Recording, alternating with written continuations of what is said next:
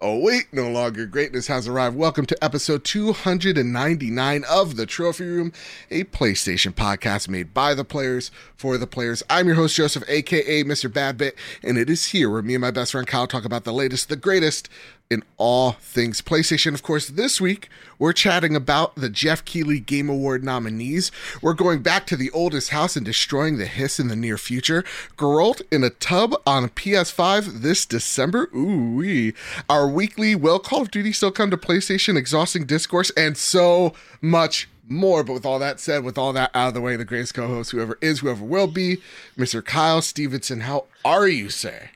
I'm doing much better now that I have this Snapple Air prickly pear and peach white tea. They still it's make delicious. Those? They still make they brought them back. They have fire, air, and I believe water. Because back in the day, back in the 90s. Oh yeah, no, hold on, wind. That'd be weird if it was wind. I think it's wind or air. I think it's called air. No, this is air. I'm confused. Sounds like you're talking about an Avatar: The Last Airbender sponsorship. Right. So, which apparently is they have like their Pandora Frosted Flakes. I think I saw out in the wild. That's right. They're great. Or at least James Cameron is trying to make it. Everyone say that it's great. Yeah. Whoa! You got something against Avatar? I saw it once in the theater back when it came out, and I was okay. Huh. Exactly the way I feel about it. It's okay. Wow. I'm excited to see it on the big screen. The new one. It's going to look real good. The Way of the Water. Yeah. But, wow. So you're like Snapple, Air. Yeah, whatever the Earth, element, Wind, the and other Fire, third one. But Avatar, Way of the Water now. Yeah, no. Do you think brands are just absolutely ran out of ideas? Because they're just like, let's just go back to the 90s. Simpler time. A little bit, but also I'm kind of happy because I miss a lot of that stuff from back in the day. Couldn't be good for you because remember I think it was one of they one of it was called different. Rain. And I'm like, yes. Oh, maybe that's the third one. Maybe it's Rain that's back.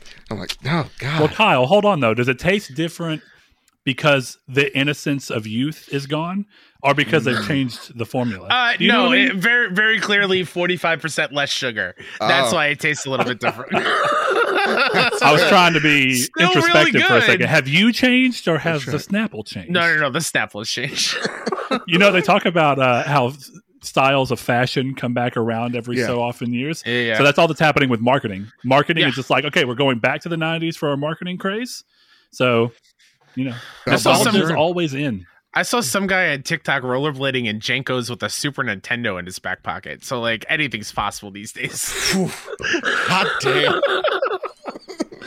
And that lovely voice you just heard is Brett over from Triangle Squared. How are you, sir? I'm doing well, guys. Thank you so much for having me on. I know that we've had a couple of listeners who we share a sizable chunk of our audience, it would appear. And I've heard a lot about you guys. I've listened to little snippets in here and there. I saw your God of War bit. So it sorry. Was hilarious. So sorry. So glad that you... Look, you gave the bit. You did it, and I appreciate you. Someone at my job... literally today, she's just like, I saw your podcast, and my literal reply was, "Oh God, which one?" Luckily, wasn't last week, but yeah, man, we share quite a few folks that love your show and ours. Of course, we both cover PlayStation, and I feel like at this point we have kind of just collected the infinity gauntlet of just PlayStation podcast crossovers, and I feel like, what are we gonna snap for? What are we PlayStation Showcase? A what? PlayStation Showcase. Yeah, we're gonna. Please. What about PlayStation Direct actually just letting us purchase stuff off their site? I'll just say right now before I forget, because I will. Shout out to Strubles and Bits, a community member. We love Strubles. Yeah. Got me a PSVR 2. Oh, hot damn. He ordered it for me. I sent him the money, and we're good to go. Okay. Hot damn. Good. Yeah, so Brett, I don't know if you know, PlayStation Direct hates us. Yeah. I saw a tweet earlier. We can't order from it. It just says, hey, go to self-help with billing. It's literally kindergarten instructions. Yeah. Did you put in everything correctly? Yes. Do the addresses match? Yes. Contact us. And then when we contact them, they were like, oh, go somewhere else and buy it. That's literally what I heard twice. Yep. That is amazing customer service. It's great. Wow. That's great. It's crazy because I've gotten to where I buy so much of my stuff from PlayStation Direct because I've had great experiences and I find it simpler. Of course, PS Plus benefit of what was 2-day shipping, and now it seems to be changing depending on the product. But all things considered, I've gotten very lucky. I was able to get 3 PlayStation 5s at launch, one from Walmart, one from PlayStation Direct, and I won one from Burger King. No way. That's awesome. And I'll tell you, until that point, I was the guy. Oh, the story is great because I was pooping when I did the scratch off. And I normally don't even. I know. I was to the point where I was like, oh, hold on. I have a bidet. So I was like, hold on, let me spray, wipe, and then we got to double check this. Yeah. But yeah, no, it was crazy because up until that point, I was the person who firmly believed those were bullshit. Yeah, absolutely. Yeah. So to finally be amongst them, I was like, well, I can never talk down on the giveaway again because I've won what is it in many ways the crown jewel of giveaways. Oh, I have a Cyberpunk graphics card. I won that. Yeah. Everybody winning things except for me. I know. Must be nice. I felt that way, Kyle. I understand your pain. At my high school prom, they did a giveaway thing after prom, and I didn't even want to go to prom because it's not my scene. But I went because my girlfriend and now wife wanted to go. Almost everyone in our class won something besides 7 students, and I was one of the 7. And our class is 340 students. Yeah. Wow. God damn. I was a firm believer of it's never going to happen. But then I decided to change my attitude and I just started entering for everything because I thought it's a numbers game. Eventually I have to win something. That's right. God bless. Yeah. And it happened. Yeah. That's awesome. We just got to believe in chance, you know? In the words of Parappa the Rapper, you got to believe. That's right. You gotta believe. The greatest musician that ever was, according to some people in a dune somewhere. In a dune? Maybe that's a reference to something. I can't tell you. Huh. Yeah, maybe it is. I don't know. That being said, Brett, I got a question for you. Yeah. Ready? Are you ready for absolutely. this? Have you seen this? Have you heard about this? What does it mean to you to be able to talk about PlayStation each and every week? You've been covering PlayStation for years alongside us. What does it mean for you to be covering the platform? Yeah, that's a hell of a question right there.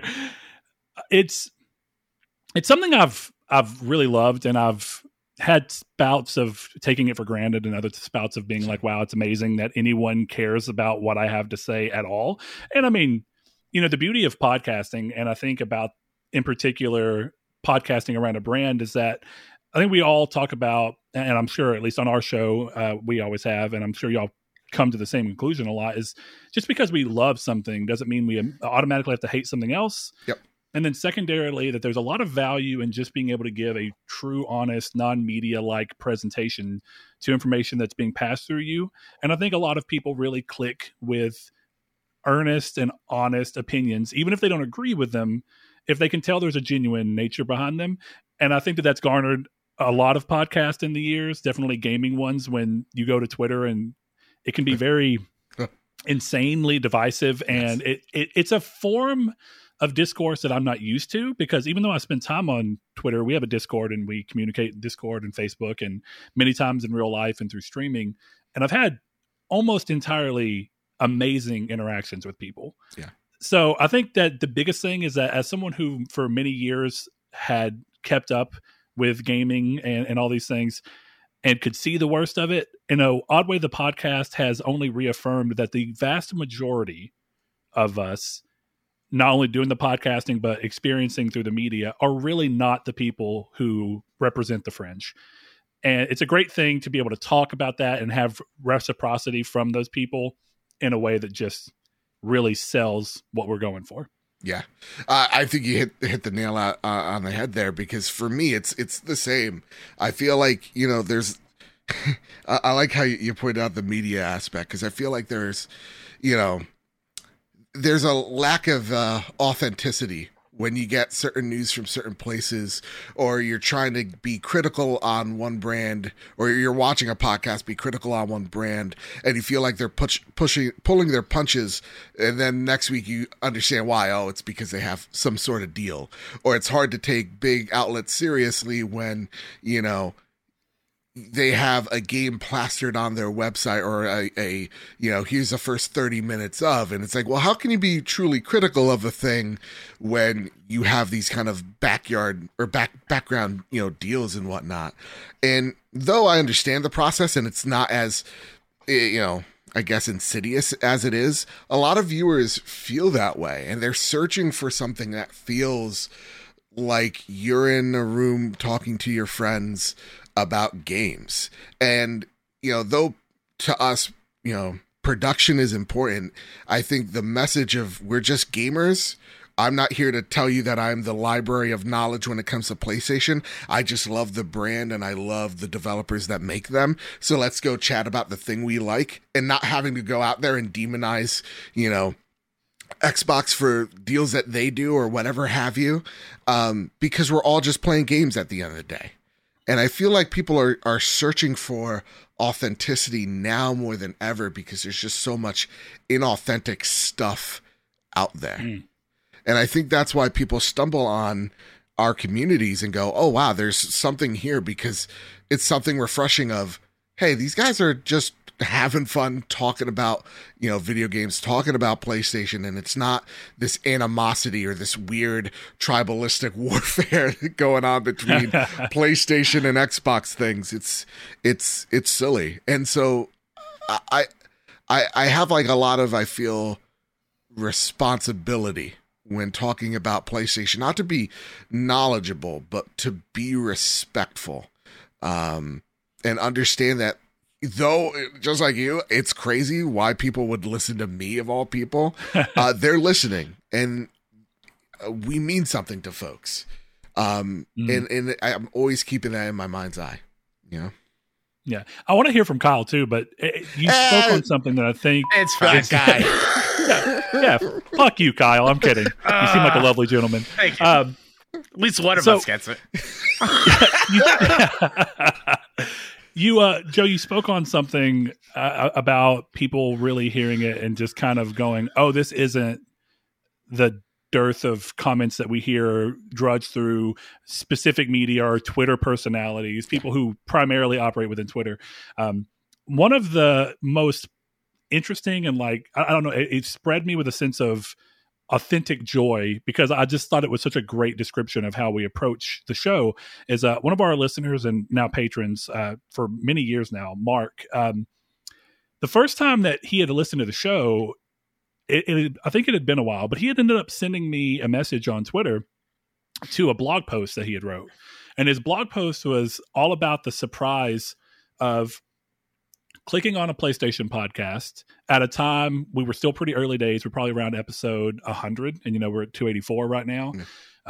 So many years ago, when it was probably more divisive than it even is now in many ways, at least in terms of the podcast front. There was a period of time where podcasts that were extreme to one side or the other were definitely blowing up. Yeah. And so his thing was, it was blissful surprise for him to turn on a podcast, hear two people talking about PlayStation and how they love it, not immediately dismissing Xbox, not immediately doing anything other than just challenging what we do, what we don't like, and supporting what we do like, that not only Xbox but Nintendo and PC or any platform does. You know, I may primarily play on PlayStation, but I game on everything if the game calls. Absolutely. Yeah. Yeah, no, I mean, the story of me being on this show is one because I, back in the day, stumbled upon Podcast Beyond, which I feel a lot of people who like PlayStation and PlayStation podcasts, that is usually where their story starts. And listening to that and that being the first thing that was like, oh, people talk about games, the thing I love, PlayStation specific, on a thing called the podcast. Ooh, that's new.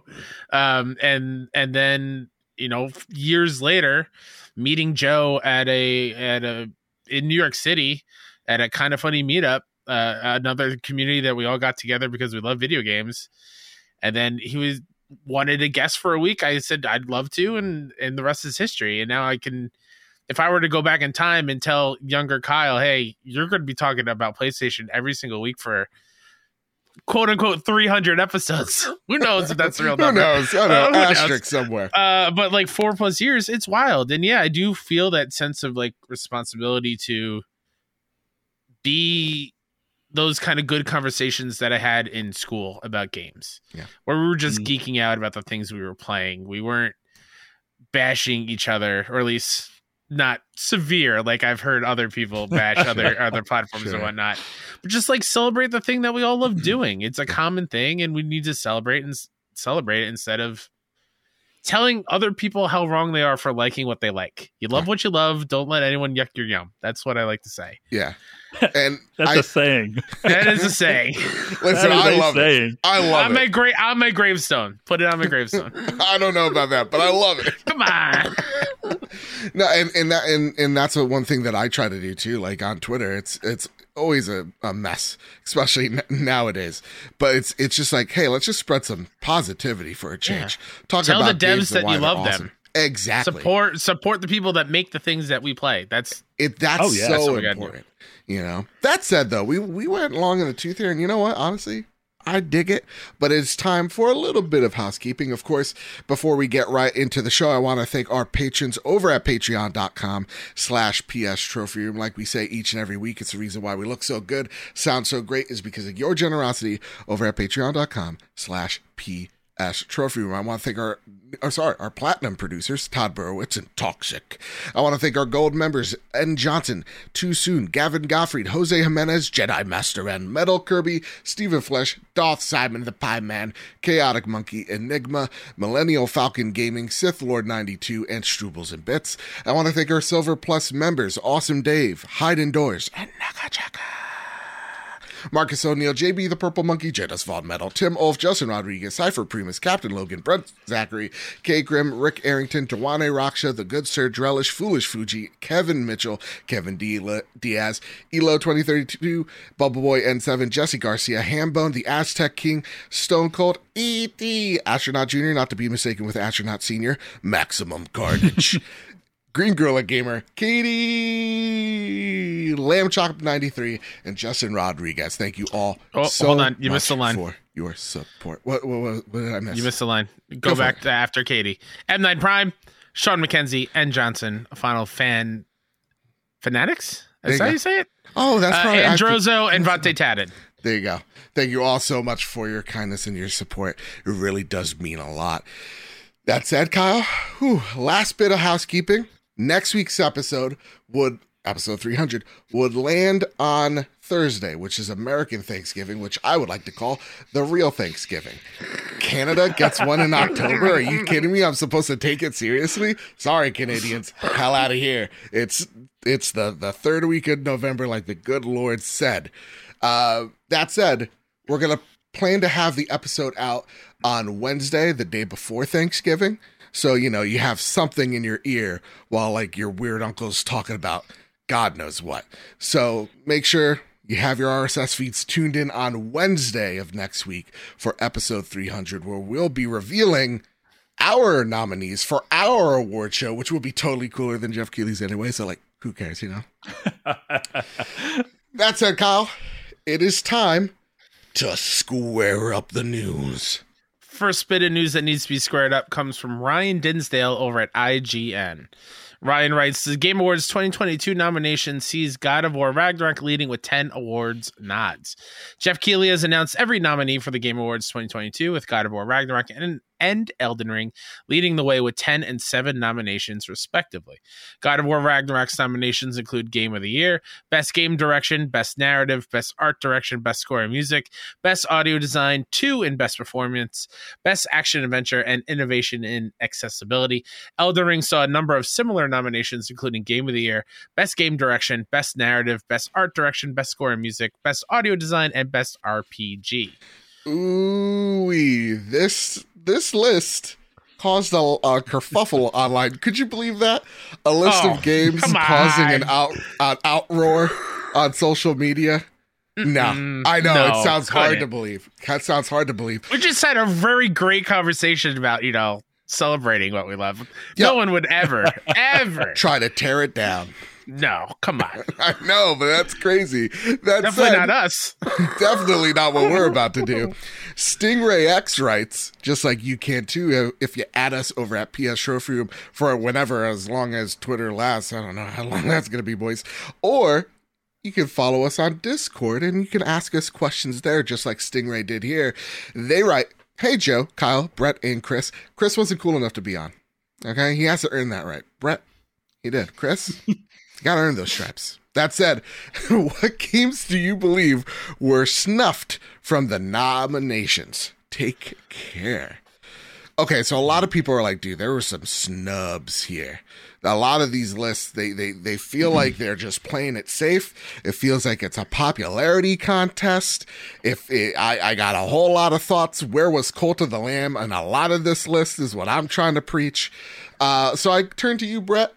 How did you think about all these lists of nominees? There's 33. We only got 3 of them here that we wanted to really deep dive into. But what did you think about all the nominees here? Well, kind of a peek behind the rug. We recorded 284 yesterday and it went live today.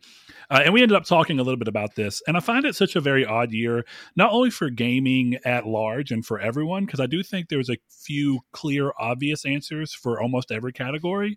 And then I think the rest of the list are full of games that I really enjoyed, but I personally struggle to look at them as if they're leaders in some of the categories that they're doing. And I don't say that to take away from any of the games. I just think this year in particular has had such an odd thing of where so many releases have been pushed back into 23. Yeah. And I've probably gamed in the weirdest way this entire year, or the entire last decade, where I spent about a 3 to 4 month segment just replaying PS3 and PS Vita games because nothing was really pulling to me on PS5. Yeah. And because everything came out in February. Yeah. The year was very front loaded and then it was very backloaded. Yeah. And so there was this gap in the middle and there was just opportunity for things, right? Like I was always one trophy away from Infamous 2's platinum due to a glitch on PS3 to where I beat it on hard mode, but for some reason it just didn't calculate. I'd replayed the game plenty of times, but just never did it on hard. And I thought, I'm going to go back and I'm going to get that platinum. God bless. So that started it. Killzone Mercenary comes and says, we're going to shut down the servers. And I adore that game. I love it so much that I just played like 130 hours to finally nail out the platinum. Yeah. Yeah. And I played Wolverine Origins on the PS3 for the first time because Chris had left it whenever he came for our episode 250 celebration. He flew in and did a local episode with us. So I did a lot of that. And I had a great time doing it, but it's most of my fun this year has actually come from games that were not from this year. Yeah. And that's not the fault of the industry so much. I don't think the industry is entirely not at fault. It's been an odd year where things have been pushed, but I think my own gaming habits have led this to be a very hard conversation for me to have in a way that I feel like has the due diligence needed. To really strongly say anything. I think the main takeaway that I would say is that the one game I feel like has not getting enough love in general has been Gran Turismo 7. Oh. I haven't played Cult. I want to, I promise you, but I haven't played Signalis, and I want to, but I haven't. Fair enough. Yeah. So I've been following my heart this year. I've been following my heart. That led me to play Sonic Frontiers before God of War and Platinum, I never in my life would have thought that would have happened. All right, fair. I mean, I'm judging you a little bit, but like that's fair.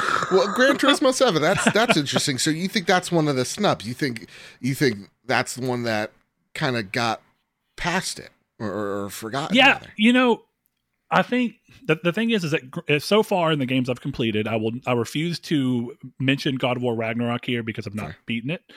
So I'm reserving judgment to talk too strongly about it until I get to experience it. I have thoughts about the game for sure, but Elden Ring was the first time that a Soul style or even a FromSoft game just did not click with me. And oh really? And I'm not sure why. So I'm not writing the game off. I own it. I can go back and play it at any point, and I'm waiting for a wild hair to strike and see if I can lose myself in that game. I played about 5 to 7 hours, somewhere in that ballpark, and it just never clicked. And I felt like all of the things I loved about previous FromSoft games that was only reaffirmed with the Demon's Souls remake that Bluepoint did. God bless. Is I love how tightly crafted those games are.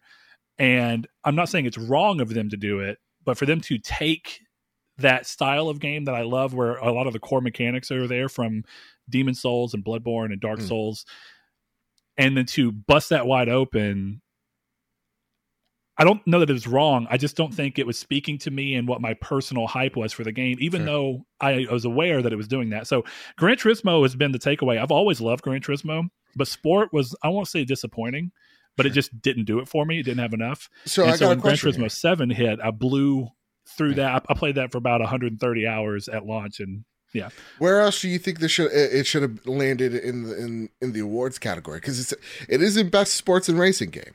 Do you think it should have also been like in best sim? Yes. Okay. Yeah, I personally do, and I also I could see this sounding crazy for people who aren't into racing games, but I think if you look at the craft behind that game and just how much love and labor went into it, it is a peak made game, and I honestly think it deserves it. I loved Stray. I do. Right. I think actually, if I was going to take a game out of Game of the Year and put Gran Turismo in, which I am 100% suggesting, no PlayStation fans hate me for saying this. Just do it. Horizon Forbidden West would be the game I would take out of this list. Yeah, okay. Not that I didn't enjoy it, right? But it's a game that I feel like did not represent the year and what gaming has pushed forward to in the way that Zero Dawn did in 2017 when it came out, because it was my game of the year for 2017. Yeah, same. And Forbidden West was not disappointing.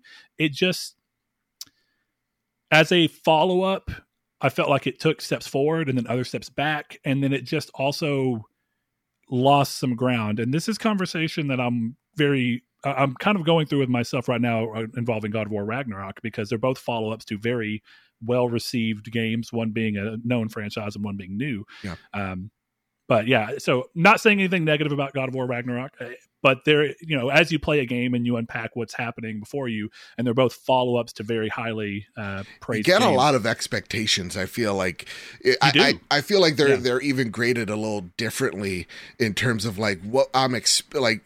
Now that we know what God of War is, now that we know what Horizon is, these sequels have to live up to them, and then somehow the status quo is it has to be better than the game before it, or perceived better than the game before it.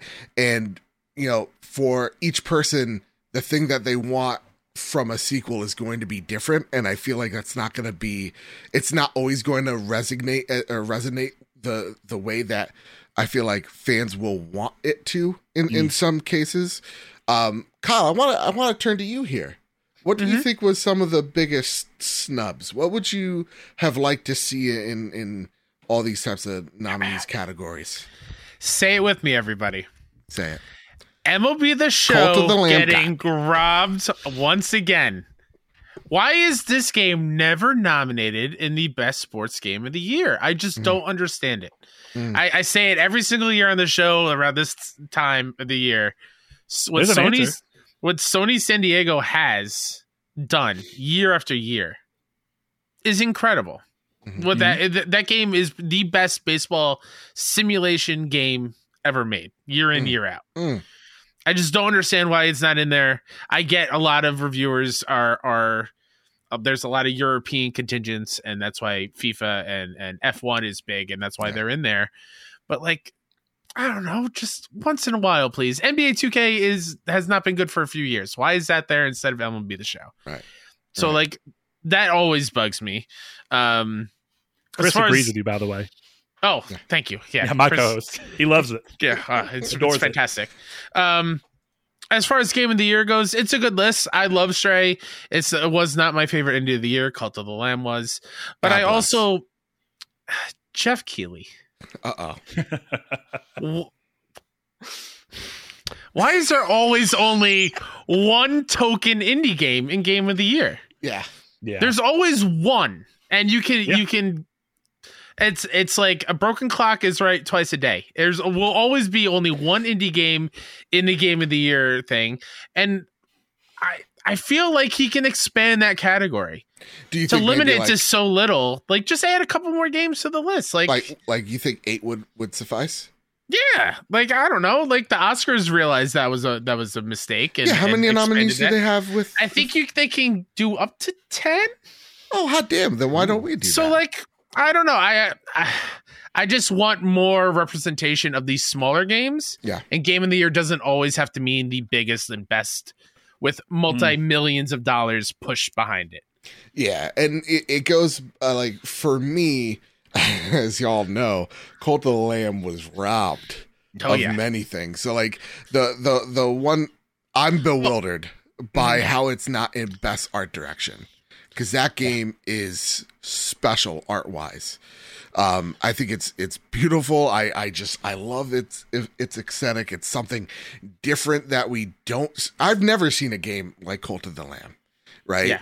Yeah. So for it not being there, I think is bewildering. And you're right. I think one of the big problems here is I feel like a lot of these categories feel like this is this was Google Analytics say that these games are popular, so they're going to be in these categories instead of saying like Neon White. Yeah, from everything I've heard, that game could and should be in Game of the Year. Even when you take a look at where it's rated on, though I hate doing this, but in a critic perspective, if this is, based on, the biggest critics of the industry grading these games or voting on these games, it should be also on their grades. Like Neon White's rated a lot higher than Stray is. And so like to see that game being pushed aside, why? Not to say that I don't like Stray and it shouldn't be your Game of the Year if it is your Game of the Year, but I do think the reason probably why Stray is there is because it broke through the medium, to other outlets. Like I saw like CNN articles, I saw like my literal, sister-in-law came up to me. She's like, can I play the Stray game or watch you play it? Cause like, she's a big cat lover. So it's like, that's probably why Stray is here. Like Elden Ring, of course, Elden Ring's going to be here for many valid reasons, but like it's also one of the biggest games this year. And when I see it being nominated for, and let's just get into this, let's just break this one in half right here. Like best narrative, that's pretty nuts. Because though I love how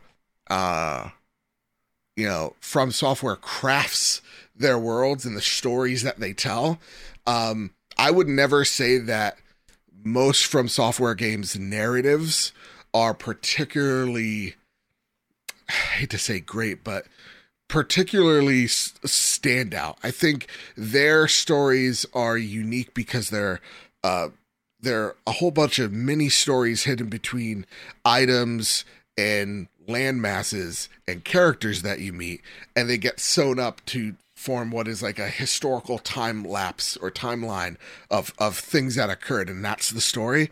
I don't know why Elden Ring's there and why I think games that were better in that regard from Software weren't. It's a little weird. Or like Immortality, I could understand why that's there for best narrative, but it makes me question why a game like Pentiment isn't, because it's been rated 9s and 10s as well. It's just a narrative-driven game. Why isn't that there when the cutoff's the 18th? It just doesn't exactly make a lot of sense. Then that's that arbitrary cutoff date, which I always think is weird. Yeah. Why some games are in it, some games are not. Like these nominees are here, but the cutoff date isn't until a few days from now. Yeah. So like, why not wait until after the cutoff date? Yeah. To announce the nominees, to allow other games and reviewers to have their take. It's so weird. And to on the indie game front as well, like the best indie category, I feel like a lot of people who are part of the nomination group need to realize there are other games, indie games, other than Devolver and Annapurna.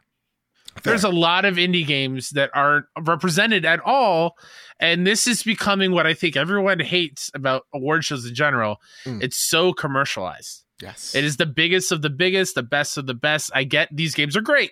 I'm not saying they're not. Yeah. It just, I want to see more inclusion of some of the smaller games that did very well. Like Vampire Survivor. Game. Yeah, and same thing like on Best Family Game. It's just there's the Nintendo category. Yes. There are other family games on other platforms. I just don't understand. Yeah. I think that's another thing to this award show. To me, I feel like our problem isn't with not so much who's there, more so of who isn't there. Because we should be celebrating some of these more. You're right. There's more indie, publishers and developers than just Annapurna and Devolver. There are other awesome indies that came out this year. Let's celebrate it. Like Tinykin, from what I understand, is a phenomenal platformer. Mm-hmm. That's a small team. Celebrate that game. Yeah. And you can do that when you have a show as big as this. That said, though, let's move a little bit towards M9 Prime. Can I quickly interject? Please, quickly. Bro. Just because there's one thing, really there's two things. I think we're kind of brushing up against really in these conversations. There's three big points that are kind of happening around this discussion. So the first thing is sometimes I feel like there's not enough of a real scope to the actual categorization. So like when you look and you say Elden Ring and FromSoft games and how they build narrative, the problem with best narrative is it's too broad of a stroke and it doesn't really paint an idea of what you're trying to hone in on. And so you have to ask yourself, it's like, well, what makes a narrative great? Are we talking about specifically the story, where the end point for these character arcs are? Are we talking about world building? Are we talking, because I would almost argue that no one builds worlds as well as FromSoft. Oh, absolutely. Their games are packed full of crazy lore that other developers just wish they could pull off. Yeah. And God of War Ragnarok is doing something so totally different. It's doing character first story building and storytelling, and it's still doing world building through that. But even then, I would say that what I've experienced of God of War 2018 and Ragnarok, even with copious amounts of world building within those games, they still are not touching the surface of what a FromSoft games world gets built out to be. There's you experience all of that. There's a passive thing, God of War, where you're just passive and the narrative is being told to you, and then there's more involved, which is what FromSoft is. Yeah, where like I don't make you search for an answer. Yeah, like I agree that Elden Ring has great lore and story and cool characters in there. I personally am just not a fan with how it's delivered. Sure. And I think that's where that disconnect is, I feel like, for a lot of people. And I feel like first off, you hit the nail on that. I think narrative is too broad. Maybe we could separate that a bit and make it a subcategory here. And they have done that with certain categories. Like I don't know if y'all have seen, but throughout the years, they have taken certain categories and split them into finer detail so that you can more easily try and paint what you want the nominees to represent. Because I think each of the games listed here, I think God of War, A Plague Tale, and Horizon are all telling a story in one way, and then Elden Ring and Immortality are telling stories in vastly different ways than those two games. True. And none of them are right or wrong. It's just sometimes it helps to have slightly more categorization, but you never want to reach the point of where like music has gotten to, where every genre has got 18 subgenres and then those subgenres have further subgenres. You don't want to do that. Yeah. But it does help to narrow down and give real scope to what you're talking about so that people can feel like the categories well represent what's within them. Because I know that there are people that are looking at this and going, why is Elden Ring here? And then there's people in this that are going, why is God of War here? Yeah. Significantly more people are probably looking at Elden Ring. But the point being is that one is conventional storytelling and one is not. And that doesn't make one better than the other. So another thing. Go ahead. Yeah, and I think that's what I was trying to get at, not as eloquently as you. It's like, From Software is really great at building these worlds, but like the narrative, like, is so ambiguous and purposely so, but so much so that it's like I can't really tell you anything from Elden Ring, like I can't tell you the events from A, B, C, D, and E all the way. It also doesn't help that all their characters' names start with an M, and it's really hard to differentiate from them. That's fair. Yeah, so Bloodborne has got such a crazy story, and I actually have loved that every time I play Bloodborne, you eke a little bit more of that story out, and you're like, oh, oh, I see this connection. And you play again, you're like, I see that connection. And there is a real narrative at play there. It's just it chooses to go about making you work for the payoff rather than doing the God of War approach of we're going to just present to you the story and let you soak and bask in it. And they're both effective in very different ways. It's just one's probably going to work better for a conventional audience and one is not. And yet somehow Elden Ring is sold like 20 million copies. So absolutely.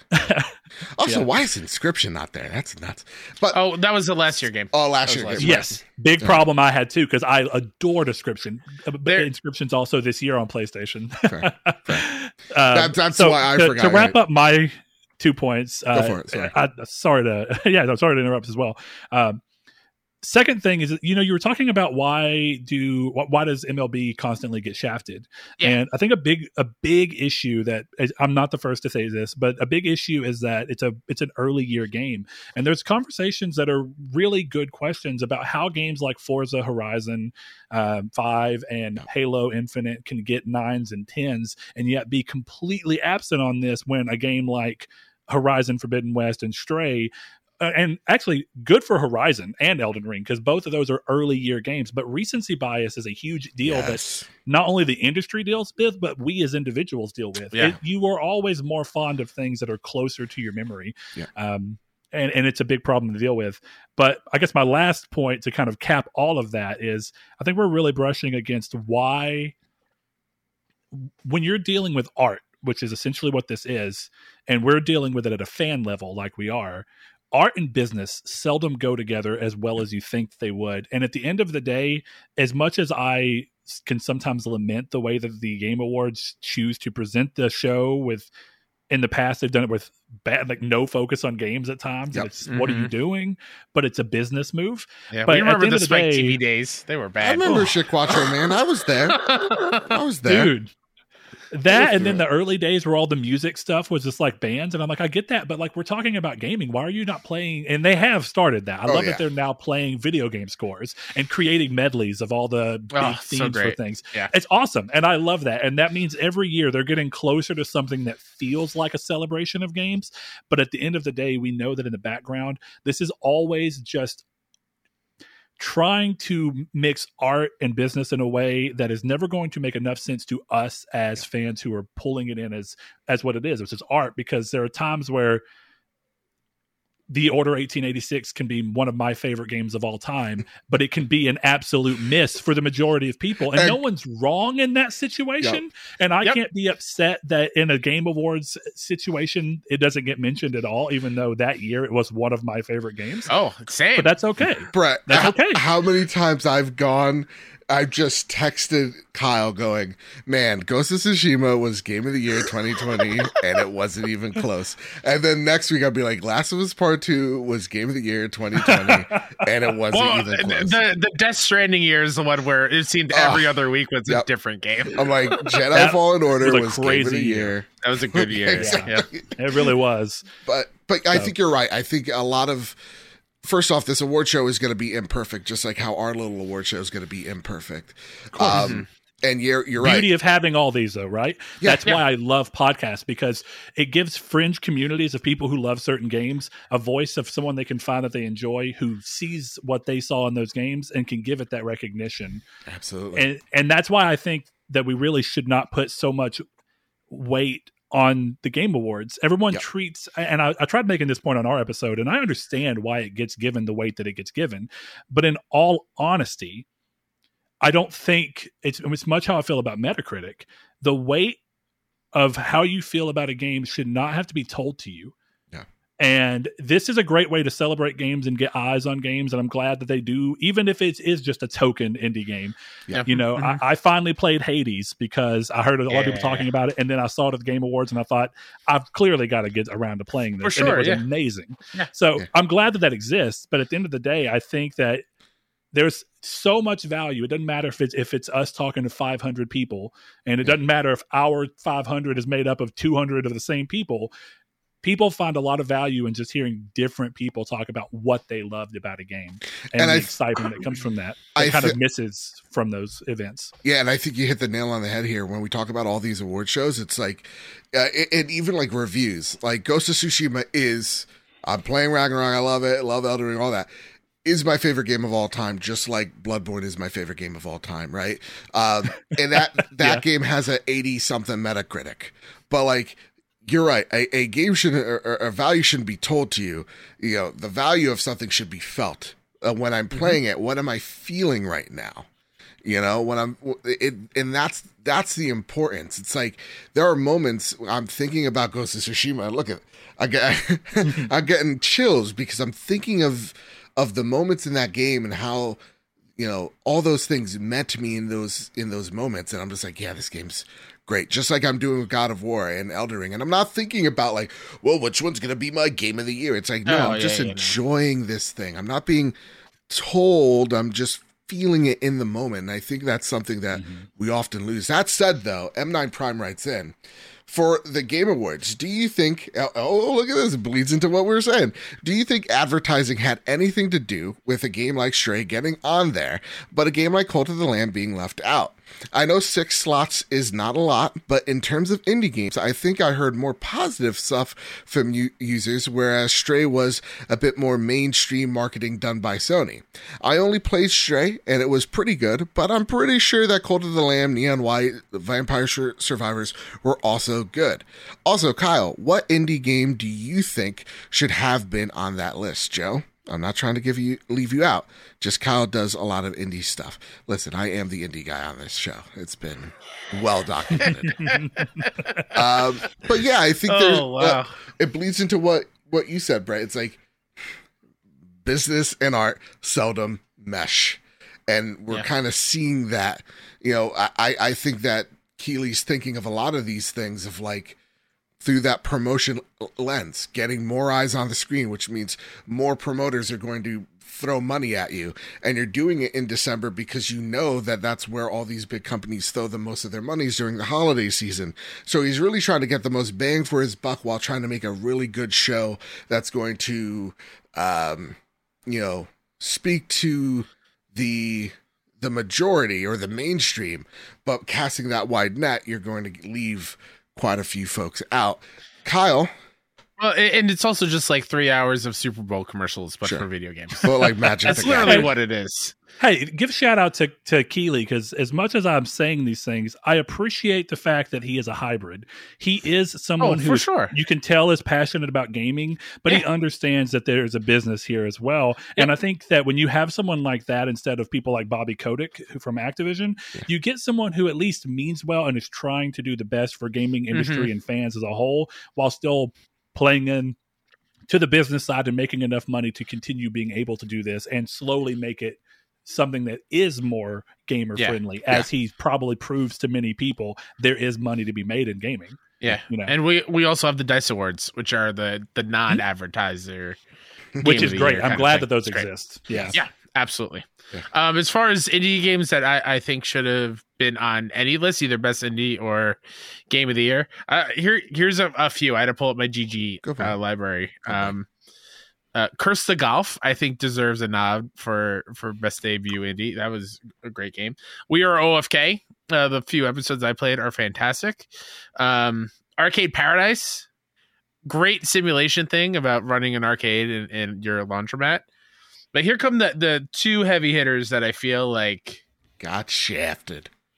Infernax, stellar. Oh, wow. Yeah. Infernax is a stellar old school, very difficult kind of Castlevania-esque mixed with Souls a little bit. It's fantastic. Yeah. But the biggest snub, other than Cult of the Lamb not getting Game of the Year. Please. Why is Nobody Saves the World not nominated for anything? It's a fantastic game. Dude. Drinkbox does it. Drinkbox does it every time. It's so good. It's so I don't understand why it's not in Best Indie. Yeah. Like I haven't played it, so I don't want to act like I have, but it's I have good. I have failed at this year at keeping up with indies as much as I usually do. And I've noticed that when I look at my list of games, there's significantly less because I'm only playing the bigger games, which I have a lot going on in my personal life. Sure. But I have severely missed the joy that comes. Yeah, there is no excuse. That's right, Joe. That's right. You put me in my fucking place and you tell me you play these games. That's right. You tell your wife, you tell your family, you tell everybody. Not today. I look my daughter dead in the eye and I go, no bedtime story tonight. I gotta play Cult of the Lamb. Guess what? The Princess and the Frog, who gives a The next question comes from Green Gorilla Gamer. Sup, boys, and sup to the new boys. Esteemed guests, what is your favorite mathematical formula and why? Also, welcome to the Trophy Room, a PlayStation podcast made by the players, the beautiful Joe and Kyle. For the players, us less beautiful people, because Joe now looks like Kratos in my mind. That's right. Jokes aside, my question for the show is, with the Game Awards creeping up on us faster than Jason Voorhees himself, do you think Sony will have a strong presence since they haven't done a showcase at this point? Kyle touched on this a bit last week, but I'm curious to hear what you guys think about Sony doing this. It would kind of make sense because a lot of people watch TGA every year, whereas the Sony showcase is smaller in comparison. Am I wrong?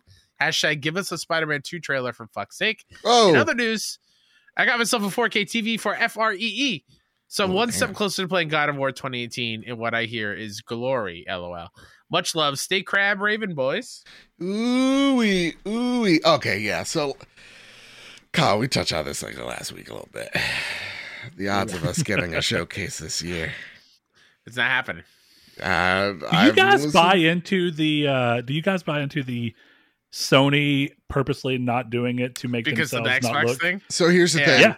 We had the later we get in the year, the more I believe it. Yeah, friend of the show, Travis, when he was on, he said something very unpopular. He's like, "I'd like to believe that they're not doing it because of that, or sorry, that's not the reason why they're not doing it." But yes, and yeah, the more that they hold off, the more I'm like, God damn it, Phil. Why couldn't you just let this whole Call of Duty thing, why couldn't you say it 8 times before September that this wasn't, But yeah, no, I'm starting to buy into it. What about you, Brett? I have been very much in the same thing. There's a part of me that it sounds like conspiracy theory gold. Yeah. But at the same time, it's kind of a sensible business move. Like if I remove myself from being a fan, if I was Jim Ryan sitting there and my job rests on how well I can make Sony do, and part of that is whether or not I can keep Call of Duty on PlayStation and preferably keep Microsoft from even getting the Activision merger. Not that I think it's wrong, but if I was Jim Ryan sitting there, I would totally come across in my mind of, we probably shouldn't do a showcase where we all in one sitting show all the great things that we have either making internally that make it look like we're so far out of league of their competition that this would not hurt anything in the industry. Yeah. And then secondarily, all the third party deals they make where Xbox can point a finger and go, they're doing exactly what we're doing in a different way. Yeah. So I think when you put all that together, you're left with the fact that Sony could still have all these announcements spread out across a couple of different things, like, hey, Silent Hill 2 remake is going to be PS5 exclusive for a little bit. And then over here, where Resident Evil's getting some exclusive content. Oh, and then over here, here's a Spider-Man 2 trailer. Yeah. And if you dilute it, I believe that it will make you not look as in a position of power to the same degree if you put it all in a showcase. So I believe it. But we will never know if it's true. But also, like on the other hand, if PlayStation has a strong presence on the Game Awards, is that not essentially the same outcome? I mean, I thought that too. So to me, I think if I'm diluted still. If I'm Mr. Lion Ryan, lying through my teeth, crying, whatever they say online. You gotta. I would think, if we have 1 or 2 games here that people are really excited about, so like we'll show us Spider-Man, or we'll show like The Last of Us multiplayer because Neil hinted at it or whatever. I mean, that ended Summer Game Fest. Yeah, so like I think you could have. Oh God, I hate saying this, but like, not even Spider-Man. Spider-Man, no. You know what? Put that in there. You can have like a B tier announcement and an A tier announcement. of like, oh, hot damn, this is here, like a Spooderman, and then you can have like a B tier announcement. Oh, Twisted Metal's coming back. How neat! In that show. So I do believe at this point I'm with y'all. This may be the Maricopa County of conspiracy theories, but I'll be down with it. I would be down with it. I honestly think we're gonna get probably 3 or 4 PlayStation things at the game. No, I think we're lucky if we get to. I think we're lucky if we get to. See, I feel like y'all aren't accounting for the fact that PSVR 2 is on the horizon, pun intended. Sure. But when you think of that, I think that there's no way we don't get out of this with at least one new VR showing of something, whether it be first like party, Half-Life Alyx. Oh, you took it from me. Oh, so sorry, Kyle. Sorry. I was stretching and you. everything. No, it's fine. The moment's gone. No, you're right. Actually, I think, the headset, that means something, and it's niche enough where I think it wouldn't raise any regulatory eyebrows, if that makes any sense. Again, I don't think so either. Going with the conspiracy theorists, and I put the tinfoil hat right on. Like it'd be, in my eyes, my dumb non business mind eyes. It'd be so stupid to have PSVR 2 coming out in a few months and then not being shown off on a showcase or on a video format. True. We know they're going to. Do y'all remember how often they showed Deathloop and Ghostwire Tokyo? They understand marketing something to get your most. I mean, dude, the marketing for Ragnarok has been insanity. Sure. To be fair with Ghostwire and Deathloop, though, I feel like they went that hard because they were our last hope of Bethesda on PlayStation still. Fair enough. Like, if you could show, like, look how well you performed on our system. Yeah. But I think it'd be so smart at PSVR 2, at least in some shape or form. True. There. Okay, so PSVR 2 will have a presence. Maybe Spider-Man that'll be 2. one of the forever ads that you see. You know? Oh, I hope not. It's mixed in with your Magic the Gathering. Yeah. Right in between the Raid Shadow Legends, you got PSVR 2. Mm-hmm. Yeah. Again, and I think that's good enough to get the mainstream audience going, oh, look at this headset. Look, that's neat. And then checking it out and then having a smaller-esque announcement to get people excited for. But at this point, y'all, I don't know if we're getting one in December. Maybe January, but December, probably not. See, the thing is that Sony's at TGA anyway, because the chances that Square is going to take the stage to show off Forspoken, which is hot on the heels, coming out in late January, right? Early February, one of the two. So Sony is there. They have games that aren't coming from their first party, but they have deals with. If we end up seeing anything about Final Fantasy 16, I could see that being here. I could also see it not. But point being is that Sony will be there even when it's not directly Sony, even if it's another developer or publisher's name, because they have enough deals in the industry that they know how to work. I mean, the one thing you can't say is that they know how to broker an agreement with with publishers. They just do. Absolutely. I will also point out that a remake part 2 is technically next winter.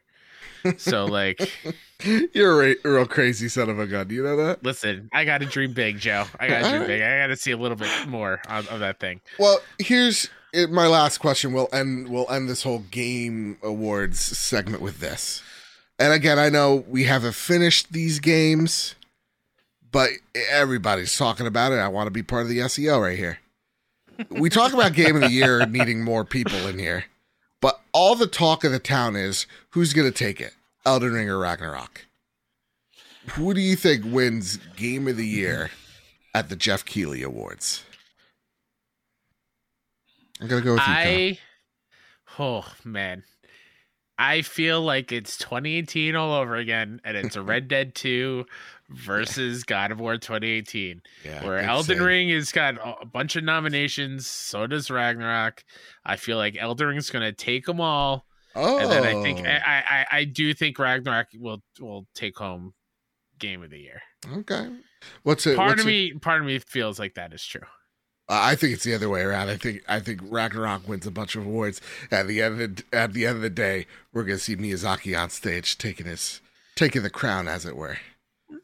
Could be. What say you, Brett? I think both are obvious answers and good answers, and I don't think you're going to have too much to go wrong.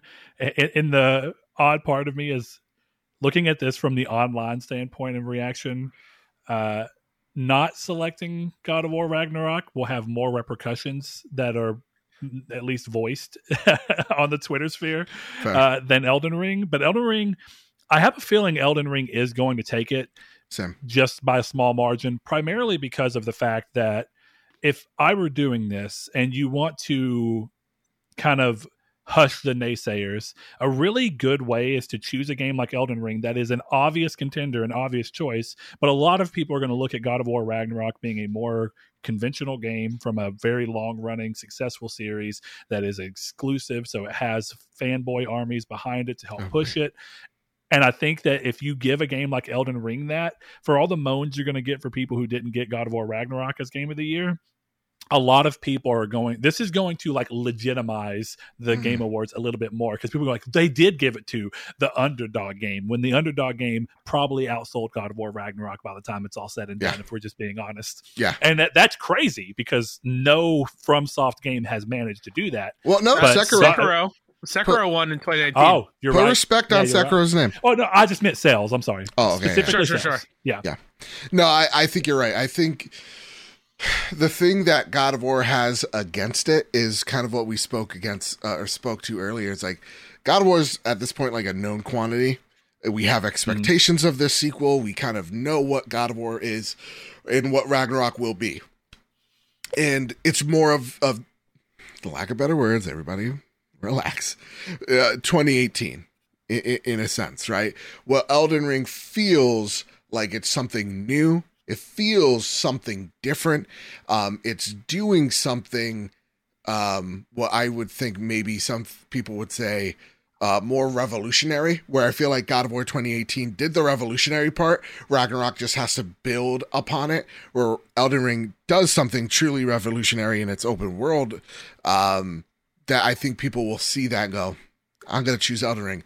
Though, Elden Ring is also built on the backs of its previous Dark Souls, Bloodborne series, and even bits of In more words, you basically said what I was thinking, is that Elden Ring is the God of War 2018 to all of the Souls games before it. Yep. And that it's a very similar structured game, but it reinvents the wheel in regards to that series, where it has hallmarks and it also is not afraid to vastly change them up, which is exactly what God of War 2018 did. Yep. And Ragnarok is always going to have to deal with the fact that it is not revolutionizing even its own franchise, let alone maybe the industry at large. Exactly. Yeah. That said, though, I think what is and I mean, this is for a spoiler cast that we'll do later, is in its writing.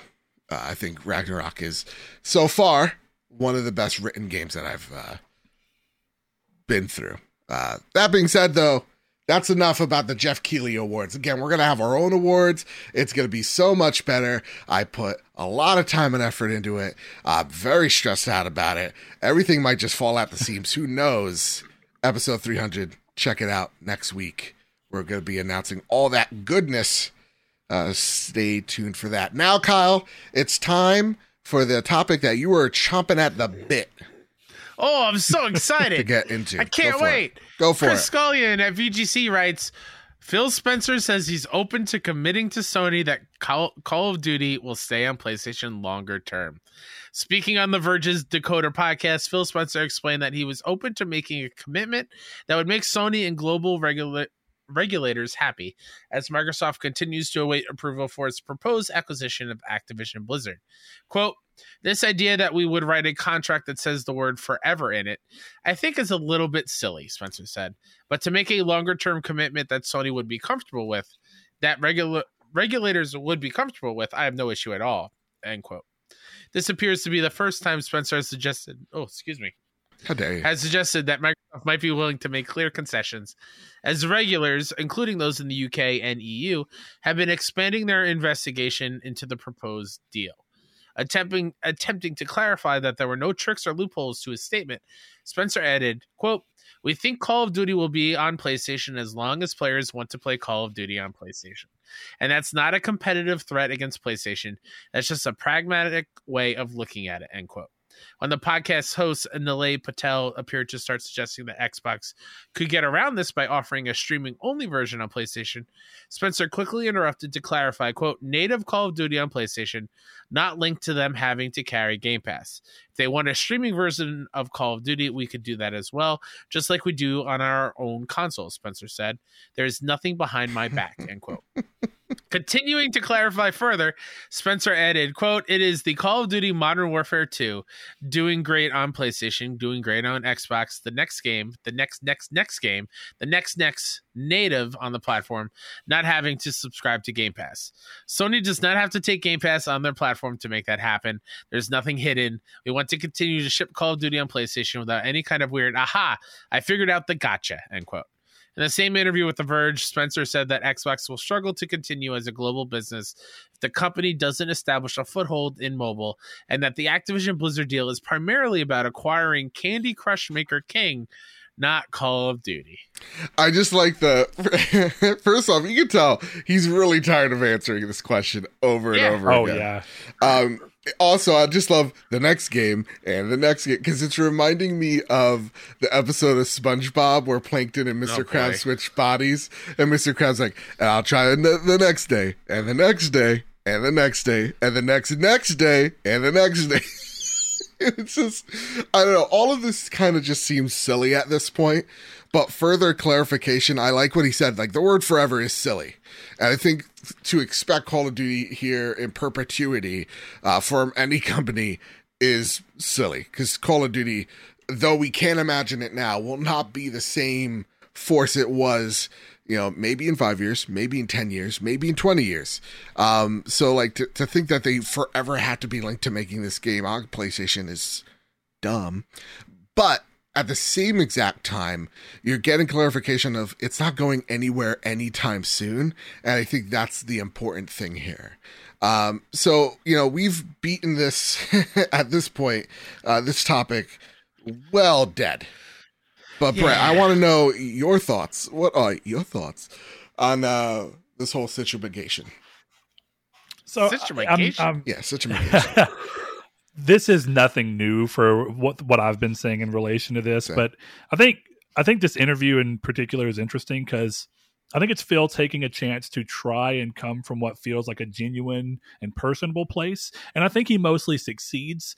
But I think as is any president and CEO and figurehead's job, this still could not completely get away from a little bit of corporate speak. Yeah. And it's important, and I'm not even judging him for it, but I think it's very important to look at the way he worded it, because it is silly to look and try and put the word forever into something. Yeah. And it is silly to think that someone who owns something should not have the ability to, anytime they see fit, to pull it for their benefit, should they choose to do so. And I think if Sony were given the other side of the shoe and could make something happen and the deal happen without having to give that concession, they absolutely would. Absolutely. I think the only reason that Bungie happened the way it did is the importance for Sony to get Bungie so that they can use that knowledge to help the rest of their teams make live service games.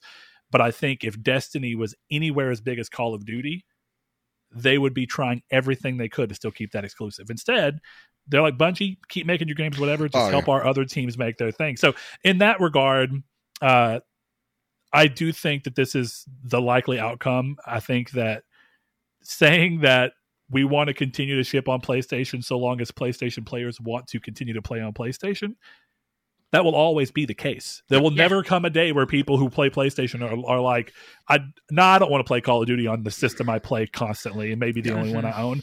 So again, it's corporate speak, but at the same time, it is what it is. I expect this to go through, but Chris made a good point in our episode yesterday in the sense that in a way, I feel like this concession and the way he's going about it is, I think Microsoft is beginning to feel less confident about it going through. Yes. I've been saying this for the past few weeks of Jim Ryan being a little sneaky is working a little bit. Yeah, I think I said this a few weeks back of like, if I'm Jim Ryan, I am looking I'm looking extremely impressive to the Sony at large board, because that boy wants.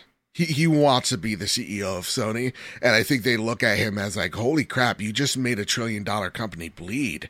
That's that's something. Even if it's a nosebleed, that's something. I think it is a lot different of a tone from let us have competition to, hey, listen, okay.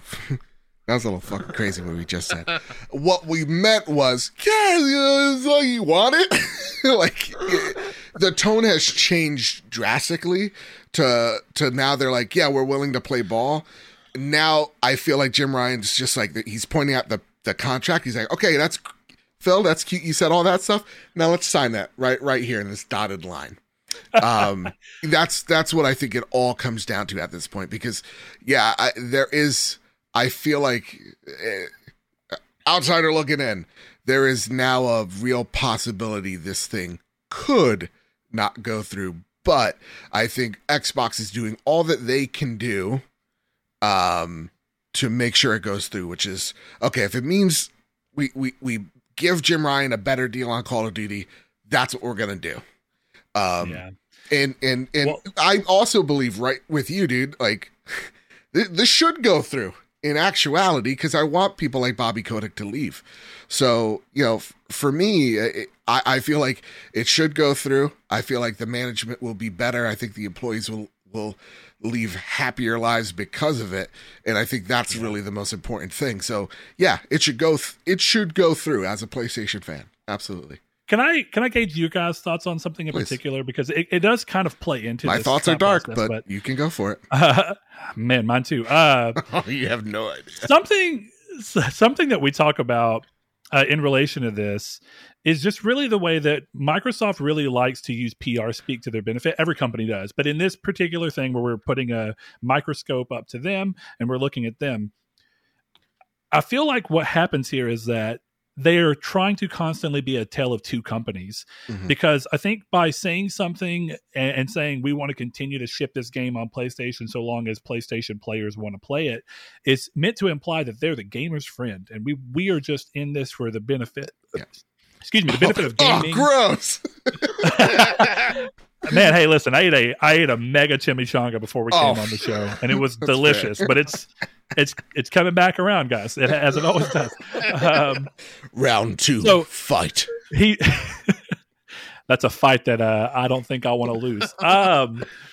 But he says that, and this is where I feel like Microsoft is constantly trying to use PR speak in their benefit. Sony's been here before as well, definitely throughout the PS3 days and PS4 generation, even to an extent, of wanting to say what sounds the best to the overall market, but then constantly working against it with things that you're doing. Because if you really want to, you're portraying and implying that you want to be the friend of the gamers, but at the same time, you're going, yeah, but Fallout and Elder Scrolls, two beloved series that have a long history on PlayStation, are just absolutely not coming. And that's completely okay.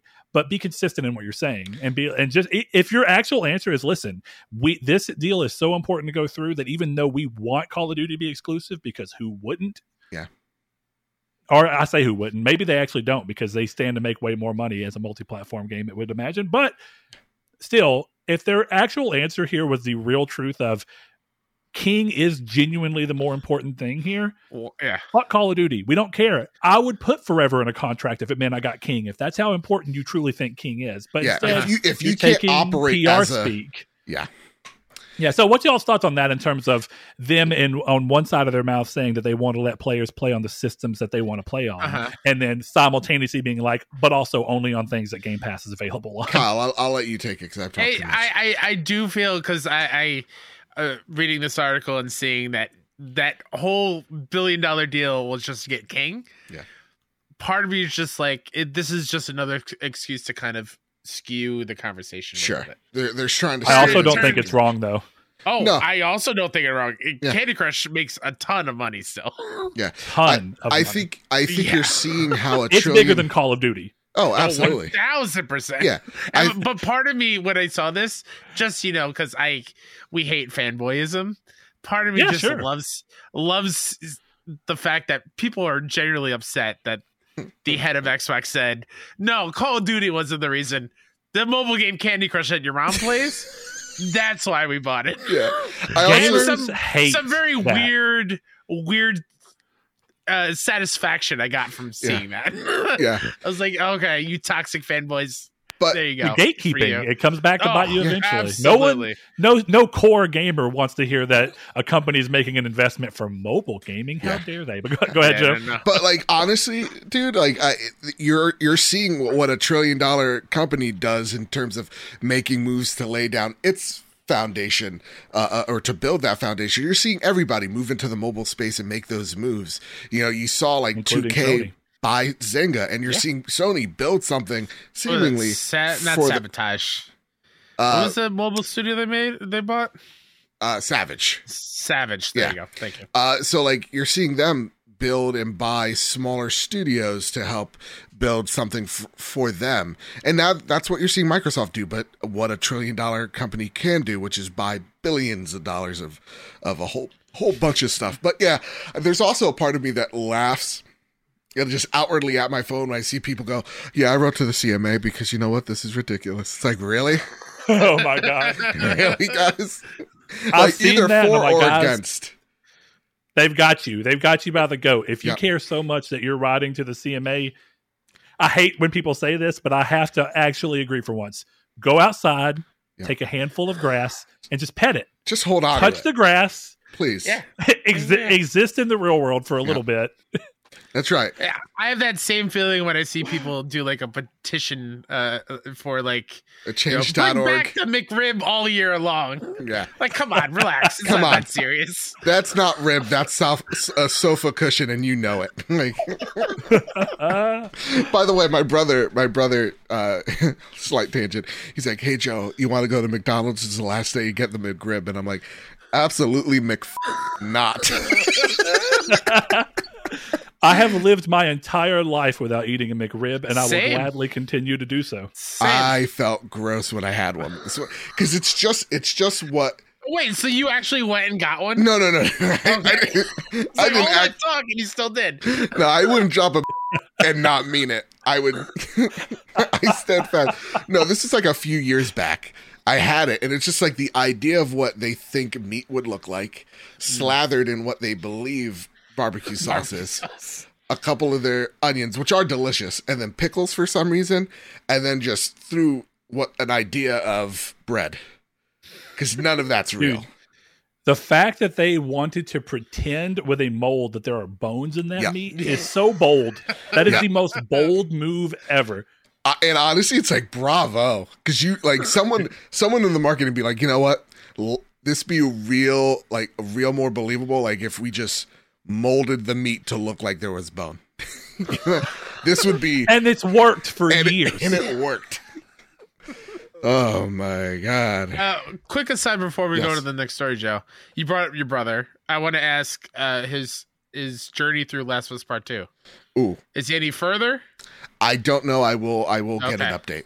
Because Brett, I don't know if you know, he just, because of the HBO trailer for the show, Joe's brother wanted to play Last of Us Part 1 for the very first time. Yep. And fell in love with it, and then immediately went into Part 2. So I'm very curious how he feels. I love this idea. I want to hear this too. Please keep me in the loop, because I love the idea of someone who has no years of waiting, no years of expectation building, who just goes from the first game to the second game. And if they have all of that, what I am going to truly say was incessant whining about ridiculous things. Yep. The Last of Us Part 2 is not a perfect game. It has pacing issues in the way they chose to write the story and enact it. But I think that the core of that game is honestly fantastic. And it approaches something so close to being amazing, and in many ways is amazing, that I can forgive it a few odd pacing choices. Yeah. I think that you could basically just reshuffle that game and make a game that feels more cohesive and works better. But I still understand the choice that they were making. And the gameplay, second to none. The Last of Us Part 2 is probably the best third-person shooter I have ever played. It's so satisfying. It's so that good. combat is. Honestly, it's so awesome to sit there and watch him and be like, and like him going through it. Like, you know, there's a part in Last of Us Part 1. And I won't spoil it because it's new to some folks out there, where there's a choice that you don't get to make. And my brother was just like, wow, I did not like that. There has to be he's like, there has to be some type of like repercussion. Like that person must have been important. And I'm like, oh, wait till you see. I love that that's an exact opposite. Like it's perfect contrast to what people online are saying. Some nobody. Yeah. No, it's okay for you to look and say, no, this was an important person. It just didn't matter to the story of the first game. Yeah. Mm-hmm. It's nuts. But yeah, you love to see it. That said, Kyle, it's time for the next and final bit of major news here. Oh, I'm so excited. This is for you. I thought of you, brother. Thank you. I appreciate that. No problem. Mac Ashworth, PS Lifestyle writes, Control 2 in development for PS5 will be bigger budget. Remedy Entertainment has revealed that it has signed a co-development and co-publishing agreement with 505 Games for Control 2, a quote-unquote full-blown sequel to the original release. Control 2 had previously been known as Codename Heron.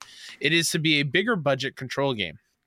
Control 2 confirmed to be in development with 505 Games as co-publisher. The deal between Remedy and 505 was confirmed in a press release. The piece explains how Control 2's initial development budget is 50 million. Is that euros? Yep, euros. Yeah. And that it will be built using Remedy's proprietary Northlight engine and tools.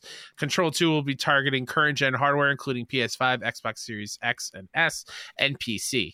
505 Games will publish Control 2 on PS5 and Xbox Series, while Remedy will publish the game on PC.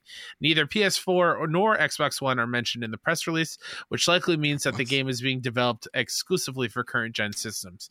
There's also no mention of a Nintendo Switch Cloud version, despite the first game being available in that way. Remedy Entertainment is also working on Alan Wake 2, though the developer canceled plans to show it off during the summer. And they're also working on Max Payne remake. And they're also working on that Control multiplayer game. Ooh, they got a lot of things in the oven. Okay, Kyle. First and foremost, I love when you're like, is that euros? I could hear the audible sigh from our European I'm so listeners. sorry. Every time it messes with my brain. Yes, listen, it's a Prussian franc, okay? That's right. Get it right. That's a shilling, sir. You just said that. It's already out the other ear. It's gone. All right. So Clear Wings XYZ writes in, just like you can too if you join our Discord server. Hello, Joe and Kyle. I hope you're doing well. I'm excited. Oh, no Brett Killer Wings? No? All right. It's okay. I guess. It's okay. Listen, yeah. I'll walk into your house. Do I shit in your house? No. I ask first. That's right. Okay. And you go, can you have Febreze? It's about to be a situation. I'm about... Jimmy Chonga's coming back. And we got no time. I'm excited for Stray's Game of the Year nomination. Oh, that's awesome. Congrats, and it's my choice so far. See? Look at Not Yakin and Yuriam, brother. Great game. I adored it. It's great. Yeah, I planned it. Fantastic. Yeah. My question for the show is about Control sequel. What would you both like to see the most out of it? Thank you both. Ooh. Kyle, swinging this over to you, my friend, because you are... Control is your game of the year. That was my game of the year of 2019 was Control. I loved it so very, Mine very too. much. Yeah. I just think what Remedy did with Control, specifically the old house, is special. And what I want from the sequel, it's weird because I feel like we've seen all of the oldest house, but on one other thought, we probably haven't seen any of it still. I feel like there's still so many levels to that, and the DLC kind of alludes to that. There's this whole other area to it. There's a whole goddamn neighborhood. I just want them to keep it weird. Yeah. That's really what I want. I want more really cool, just altered items. I want to see more things of guys staring at a fridge because if he looks away or blinks, the fridge is going to kill him. Yeah. Those kind of weird things is what I want from it. And to expand on what I think is one of my favorite weapons in games, the service weapon, the service weapon, and give it more powers, give Jessie more powers, find more to do with her and her brother. Speak and do really cool things of the game ending, but not really, and that weird twist at the end. Yeah, it's just so cool. And the maze, oh my god, yeah, more moments like that is what I want. Just give me a stable frame rate. What a cool! And I'm so happy no PS4 because there's no way the sequel would be running. They blow up. What's the fact that you want a Switch version for? No, come on, the Switch would die immediately. Stop. Before we get too far over that, I want to go back to my other comment too. But sure. I saw, if I'm not mistaken, Joe, did you kind of roll your eyes at the end of them talking about the Switch Cloud version? Absolutely. Have either of you actually chosen to undertake a Switch game through my internet here is not worth even trying. Yeah. So I haven't either. I do have a Switch. I very, very seldom play it, and I don't really want to buy a game to stream it. So I would love to do like a demo, like they're doing for like Resident Evil 7. I think there is one. I think there is one. So I want to try it out of sheer curiosity because everything I saw about like Kingdom Hearts 3 stream or cloud streamed looked rough, and it's to the point where it's like, why would anyone want to put their game like that if that's the suboptimal way to play it? Like, and the fact that there's we talked no about Ethernet Sonic cord. Frontiers earlier, and that game barely even runs on Switch. I've heard. But like the fact that like the base model doesn't even have an Ethernet port, it's like, why would I? Why would I do that to myself? So no, it's rough. Absolutely. But the other thing I was thinking about, I brought up Sonic, which I guess is a good segue into the fact that I don't know why, but I guess because I feel like most of my favorite Sonic games, and I don't know where y'all are, because I'm a Sonic fan who has been disconnected from the franchise for a long time because the games just miss and miss. You know, the meme that exists of I'm a Sonic fan, even we don't like the games. I love that. That's great. It is true. Like Sonic Mania was fantastic, but like the 3D Sonic games have stumbled so much. But one thing I've always felt like Sonic has consistently nailed, even in 3D games, has been soundtrack moments to level moments. And I always felt like the maze in Control felt like a Sonic Adventure 2 moment where you put the headphones on and it's just like hitting the streets on City Escape with that damn boom, boom, boom, that bass line. And you're like, yes, analogy. Fuck yes. Yeah. Yeah. It's like, Sonic and music, they have a very ripe understanding, and Frontiers does not fail on that at all. There are some hype moments from music to gameplay stuff, and it is. But that I felt like Control nailed that aspect. I felt like this is a Sonic game for these 10 minutes that we're in this section, and it was super cool. Yeah. I think I'll try Real talk, I think I'll try Frontiers out when it's like $20, but I don't want to give Sonic fans a benefit of the doubt ever, because y'all know what I think about Sonic. He should. Miles per hour is, again, I still can't get over it. He just learned that is Tails' name. Miles per hour. Last week. Really? Yes, Tails miles per hour. You gotta be out of your goddamn mind. Dude. You know, there's so many of the reasons I love Kingdom Hearts is the reasons I love early Sonic, where it's just like over the top, earnest, but cliche and cheesy as hell friend moments. But those games can be great when they want to, but there's been so many years of not that. Sure. I would be very interested to hear you eventually touch onto Frontiers, because I have not liked a 3D Sonic game since Generations, which was 2010. And before that, I didn't like one since Sonic Adventure 2. Yeah. So, in looking at that, Frontiers is one of my favorite games of the year, and I never thought I would say that. 100%. Buying the game, I had that pit in my stomach of like, I think I'm going to regret buying this game. And then I started it, and I had to finish it because I was like, I can't put this down to play God of War right now. I have to finish this first. Fair enough. You and our good friend Mike, same thing. He did not want to play God of War until he platinum Frontiers, and sure enough, I did that and then started it, and I had a fantastic time. It's not perfect, but man, is it a hell of a launching pad for something that could be perfect with the next entry. Fair enough. Well, going back to a game that I actually respect, Control. Listen, I want, Control is how I fell in love with Remedy. I want to see them continue to build off this universe that they're making, because I feel like Remedy is building the video game equivalent of the MCU, and no one else is trying to do this, and they are the only ones that I feel like are, and building a clear path to what is sheer insanity that I just can't wait to see how it all uncovers and how it all interconnects. So to me, I'm so in on Control. I just want to see it have a bigger budget. I want to see it end on a good moment, rather what I felt was a rather rushed portion of that game. It felt like it ended abruptly. So giving them the tools they need, the time they need, and the money they need to make this game, go for it, have a ball, just make sure it runs at a stable frame rate. I'm begging for 30 at this point. Begging. Stable 30. PS5 version was pretty great. Yeah. All right, Kyle. I felt like for the most part on Control, though, that you're right. There was a lot of the times I had frame rate issues where when I tried to pause it, and then coming out of pause was like reawakening the game. my PlayStation 4 had like a seizure. Like, what are you doing? Please. Yeah, and I was playing on PS4 Pro, so I don't know if that did impact a little bit more. I felt like for the most part the gameplay was solid until you tried pausing it, and then it's like the game had 20 seconds to catch back up. Yeah. But you're talking about budget and answering the question, which I know it wasn't technically asked to me, but in answering the question for what I want to see, it's such a hard question to answer because, like Kyle said, the game is so weird. And I've loved Remedy for a long time. Max Payne 1 and 2 are fantastic games. Yep. Alan Wake I didn't play until the remaster, and it's a really interesting and fun and quirky game that it's not perfect. Control is amazing, and the game that hardly anybody ever talks about, but Quantum Break is actually a super I want to go back game. And try it. Yeah, and it's a super fun idea that doesn't always hit. But there's something about swinging for the park and just barely missing that is so endearing that you fall in love with the games all over again.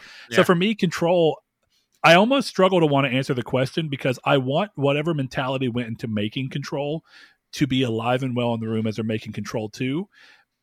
And I don't necessarily know that budget changes anything outside of maybe ability to optimize. But Control is a beautiful game. Striking art design. It looked gorgeous. If it ran a little bit better, I think it's among the best looking PS4 games out there just because it's so unique in its presentation.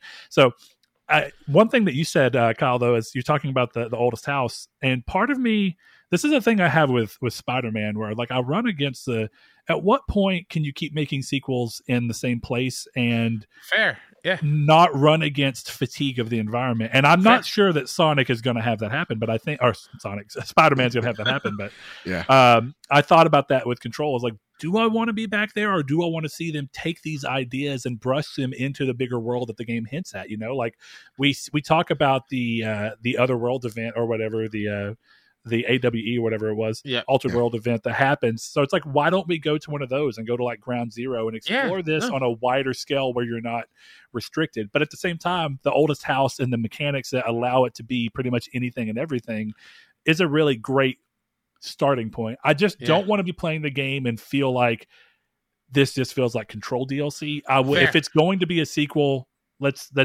amp it up and let's find a way to keep the creativity, the charm, the energy, but also do something that feels unexplored. Like their first DLC, which I forgot what the name of it was, but it was in the Foundation, I believe. Thank you. That sounds right. Yeah. It was in such a different looking locale, still in the oldest house, but like so unique and different enough, like with desert and rock formations and sunlight and natural shining gemstones everywhere. It's beautiful. So that's what I'm saying. Like there could be so much more to the house that we haven't seen that they know of. Exactly. With those kind of environments. But yeah, I'm with you. If we are just circling back to the same office rooms and hallways and the mail room again and stuff like that, like all you got to do with that game to me is like all you got to do is open a door and it's something different. That's the beauty of it. So the beauty of the design. Yeah.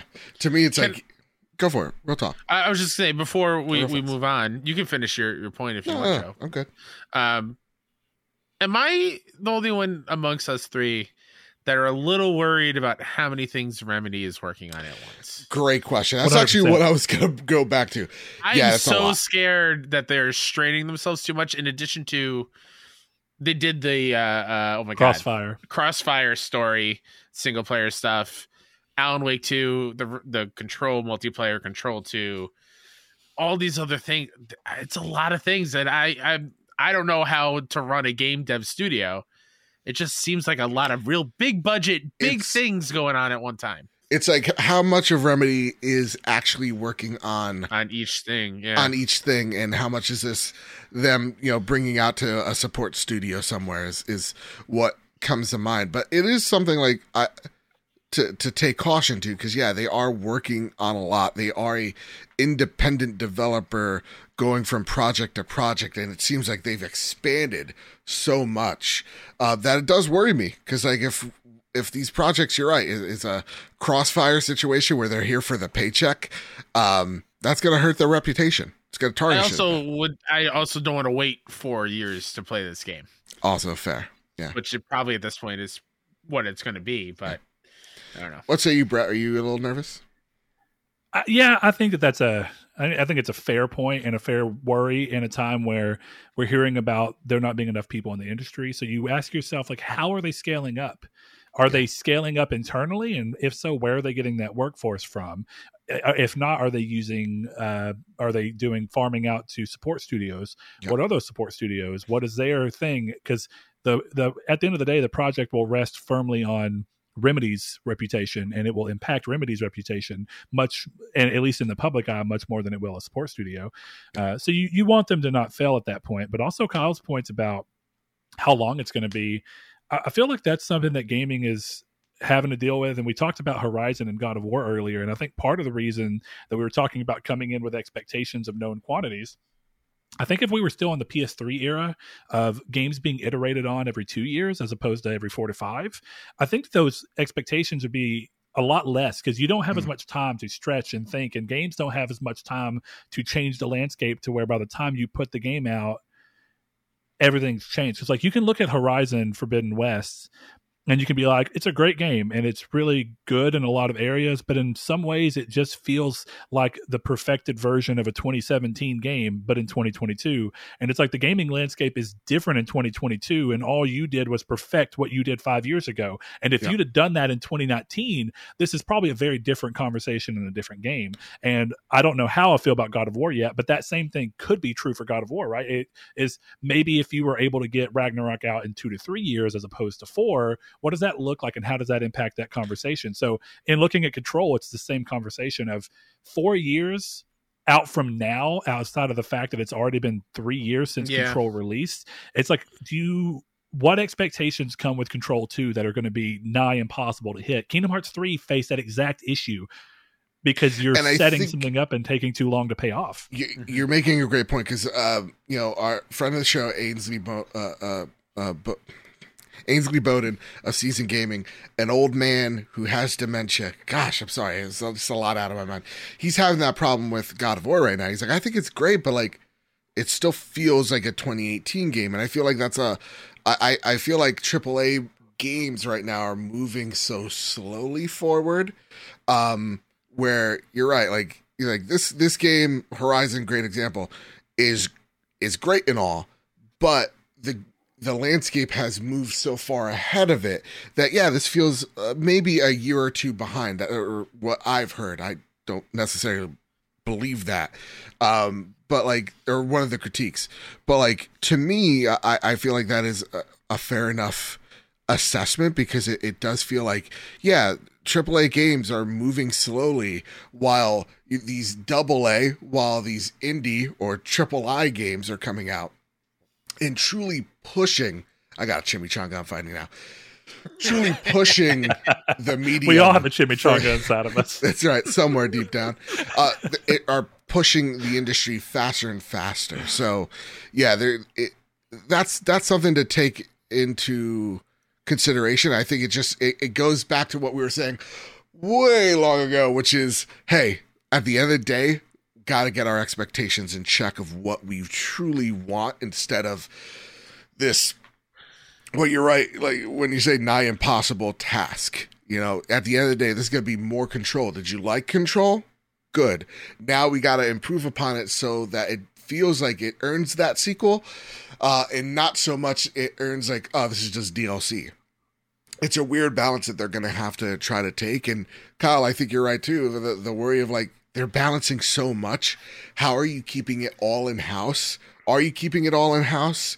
What happens if one of these games doesn't hit? What happens if the other game doesn't hit?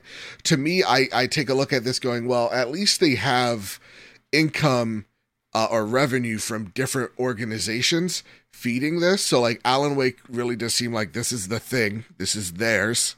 While, Control, though they love it, is they're getting that money from 505, while they're getting money from 2K to go make, slash Rockstar to make those Max Payne games. Mm-hmm. So they have room to breathe and room for error, but not much, I would say. That said, though, I don't want to get too long in the tooth. Really quickly, I was wrong. There's 5 games in development. There's another code named Vanguard that they're also working on. So wrap up real quick the point that I had about those games. I guess the best way to look at it is, you're right that we as players have to get our own expectations to check over what we want, but I think developers and publishers need to get in check what players want and make games that are more in line with that, so that what we want and what they make of what they think we want are closer to each other. Because there's a reason that Sonic Frontiers swept me off my feet, and it's because it is revolutionary for its series. There's a reason that Elden Ring knocked people off their feet. It's revolutionary. There's a reason why Horizon and God of War are both highly anticipated, but they have a little bit of, it didn't quite hit as well as I thought it would. And that happens because iteration will never feel as genuine and interesting as something that's carving new ground. And so, I mean, it's been 5 years since a Sonic game. And the last Sonic game was just more of what they'd been making before, and it crashed and burned. So to that end, expectations across industry and the consumers both need to come closer to a middle ground. And then hopefully we can get to where games get iterated on quicker, because I mean, it's what Sean Layden said, right? That's Sean what I was about to bring up. Yeah. There you go. Like, Sean Layden's like, dude, development's taking way too long. We actually need to start making smaller experiences. We can't really shoot for 100 hours. We should really be shooting for like 20-hour experiences, because development is skyrocketing. This is the way to control the costs, and through that, the scope of these games. You know, we talk about like games like Ubisoft Bloat. That we want to get away from that, have a tighter scope. So, yeah, no, I agree. I think we should all seek to be more like Sonic. Oh boy! Take that quote and run with it. That's a snippet. I'm going to take that and I'm going to say I have convinced someone that Sonic. It's all a lie. It's time for Flash News. Gotta run. Gotta go fast. Gotta do that. All right. Sonic. Yeah. Exactly. There you go. You see, you go. Sonic is life. Sonic is love. Sonic is life. God damn it. Sony will reportedly offer 25% off of new PlayStation Plus subscriptions for Black Friday. So, y'all, if you haven't already subscribed to the new PlayStation Plus and you're thinking about subscribing to Premium for 25% less, probably don't. Still go for extra, because that's where you're going to get your bang for your buck. Yep. PlayStation has been working on NFTs and blockchain's technology. This comes from a Sony patent over from 2021. Let's say it all here right now. Ready? No, thank you. No, thank you. Don't do this. Or I'm there, what NFTs should be stand for. No fucking thanks. That's right. Get them out. Off. I don't have a strong opinion on NFTs. I'm in the no thank you camp, because no one has been able to prove what their value is. So until they can do that, no thank you. Yeah. But I'm willing and open to the idea. But right now, when we're 2 years into talking about NFTs and no one has any fucking clue what they are or what their value is, you've done nothing. If it's that slow moving of a technology, you should have never announced it to begin with. Yeah, absolutely. I say that there are applications for NFTs to be used for, like documents, like titles, car licenses, all that stuff. That makes sense. But to be like, here, we made a special little helmet and it has a little barcode. Give me $15 But Joe, it's non-fungible. I know. What's fungible? That's my question. That's my question. What is fungible? We need to stop worrying about that and worry about what the story is in Elden Ring. Yeah, exactly. Our priorities are a little messed up there. I'm telling you. Witcher 3 PS5 Enhanced Edition arrives on December 14th, 2022. Quick fire. What's y'all's thoughts on The Witcher 3? I have gotten halfway through of it. I loved it, but I forget the reason why I stopped. I will be going back to this game. Actually, there's a question later on. Trust me. I started it at the end of the PS4 era, before PS5. Yep. I maybe got 8-9 hours in, and I was like, there's probably going to be a next gen version. Yeah. You were right. Exactly. And last but not least, I'll edit this one down a little bit. God of War Ragnarok launch was bigger than Call of Duty, Elden Ring, and Pokemon in the UK boxed charts. This comes out of Christopher Dring in gamesindustry.biz. Holy crow. It actually dethroned Call of Duty this week to take the mantle of number one.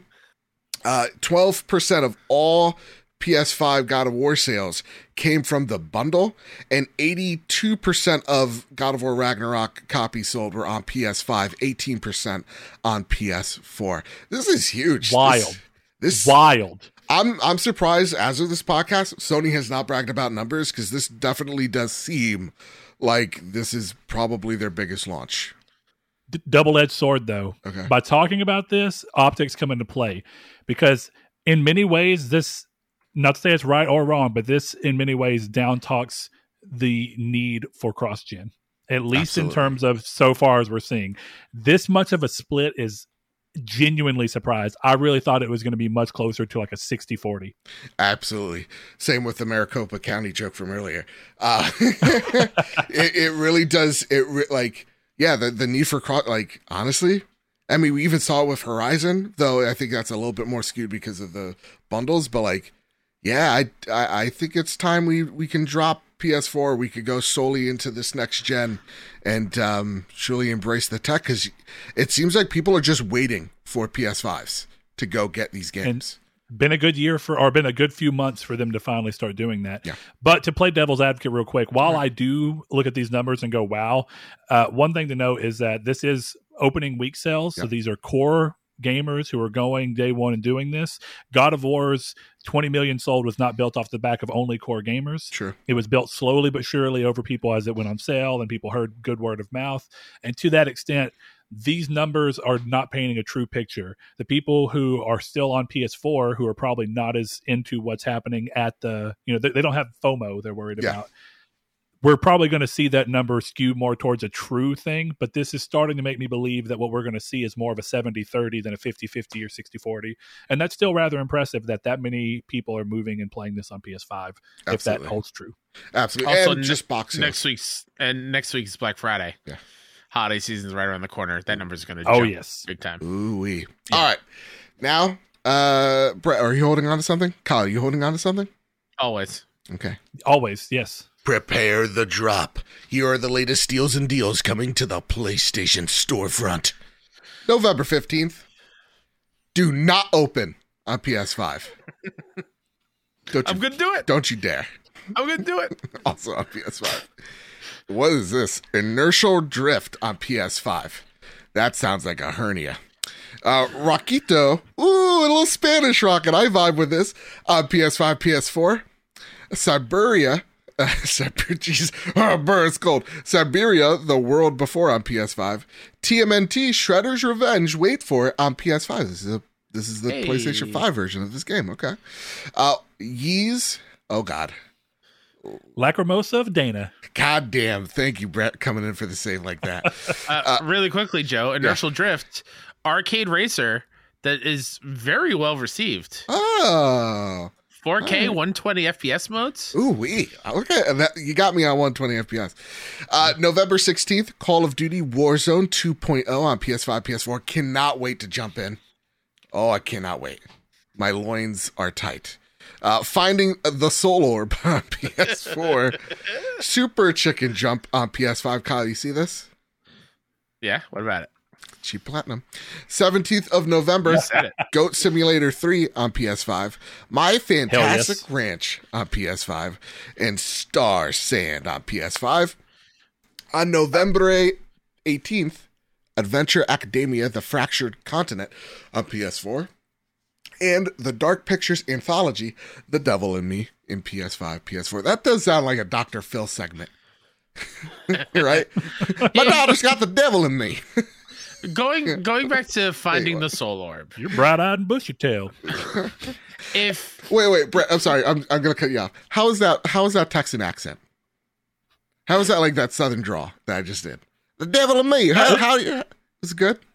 You sound like you come out of a movie, which is great because there is a section around here that sounds like that. All right, Brett, hold on to your pants here. I got another one, okay? By God, how do you like this Arthur Morgan accent right here? I'm going to say something like My Fantastic Ranch on PS5, Star Sand on PS5. How did you like that voice? It's solid, but I would not have guessed Arthur Morgan. I would have thought like man from like Kentucky or like, you're not pulling that vibe in particular from me, but it's solid voice. Solid, right? You wouldn't give us a 2-star review saying that that's a bad voice. You would say that that's a bad review. Well, here's the thing. you didn't have enough. You got to have a little more gruff in your voice. Look, I can't Damn it, Dutch. You know what I mean? Ooh, that's good. Yeah. You got to throw it in there. All right. You're leading me down the wrong path, Dutch. Damn. Now, if they have a complaint about that accent, then you have a complaint about the South. Personally, Well, I it's gave just- that 2-star review. I wouldn't have put it in the Texas area. You know, Red Dead 2 specifically takes place around actually not far from where I live. Like, you know, really? as Texas goes into Mexico. Sure. So, But yeah, still, like, I would solid say- as you know, a carpetbagger, as I am. Oh, well, yeah, go for it. Yeah. Go for it. Okay, I have a cool. question for you So do you regarding think that accents. review, My everyday whoever accent, sent that go ahead. review was full of shit, you think? Because that was a good... Full of shit. Yeah, thank you. Bullshit. You got this in the bag. How does my accent, because I, of course, like to live in this bubble where I live in the South and I don't ever think about the fact that I feel like I don't have at least a strong Southern accent. Yeah. In talking to me, do you feel like I have Southern drawl at all? Oh, yeah, Or you at least definitely do. Very Yeah. notable? It's notable, but, like, it's not distracting. Like, I don't think I have a Jersey accent. And when I go, you think I have a Jersey accent? You guy. That's what I'd say. Forget about it. I don't do that. No one. But I say coffee, and people think that's weird. They say it's coffee. Like, I can't even do it. That sounds like a Boston accent. Coffee. It's like the it's kind of like the nor'easter thing, but like how we say, water. Look, we call it coffee. Yeah, it sounds normal to me. Water, coffee. Yeah. Now, I'm going to tell you what we do deal with down here. There are people that call, I don't know if you have them around. I know that they're very predominantly Southern, but have you all ever heard of Whataburger? Yes, I've heard of it. Okay.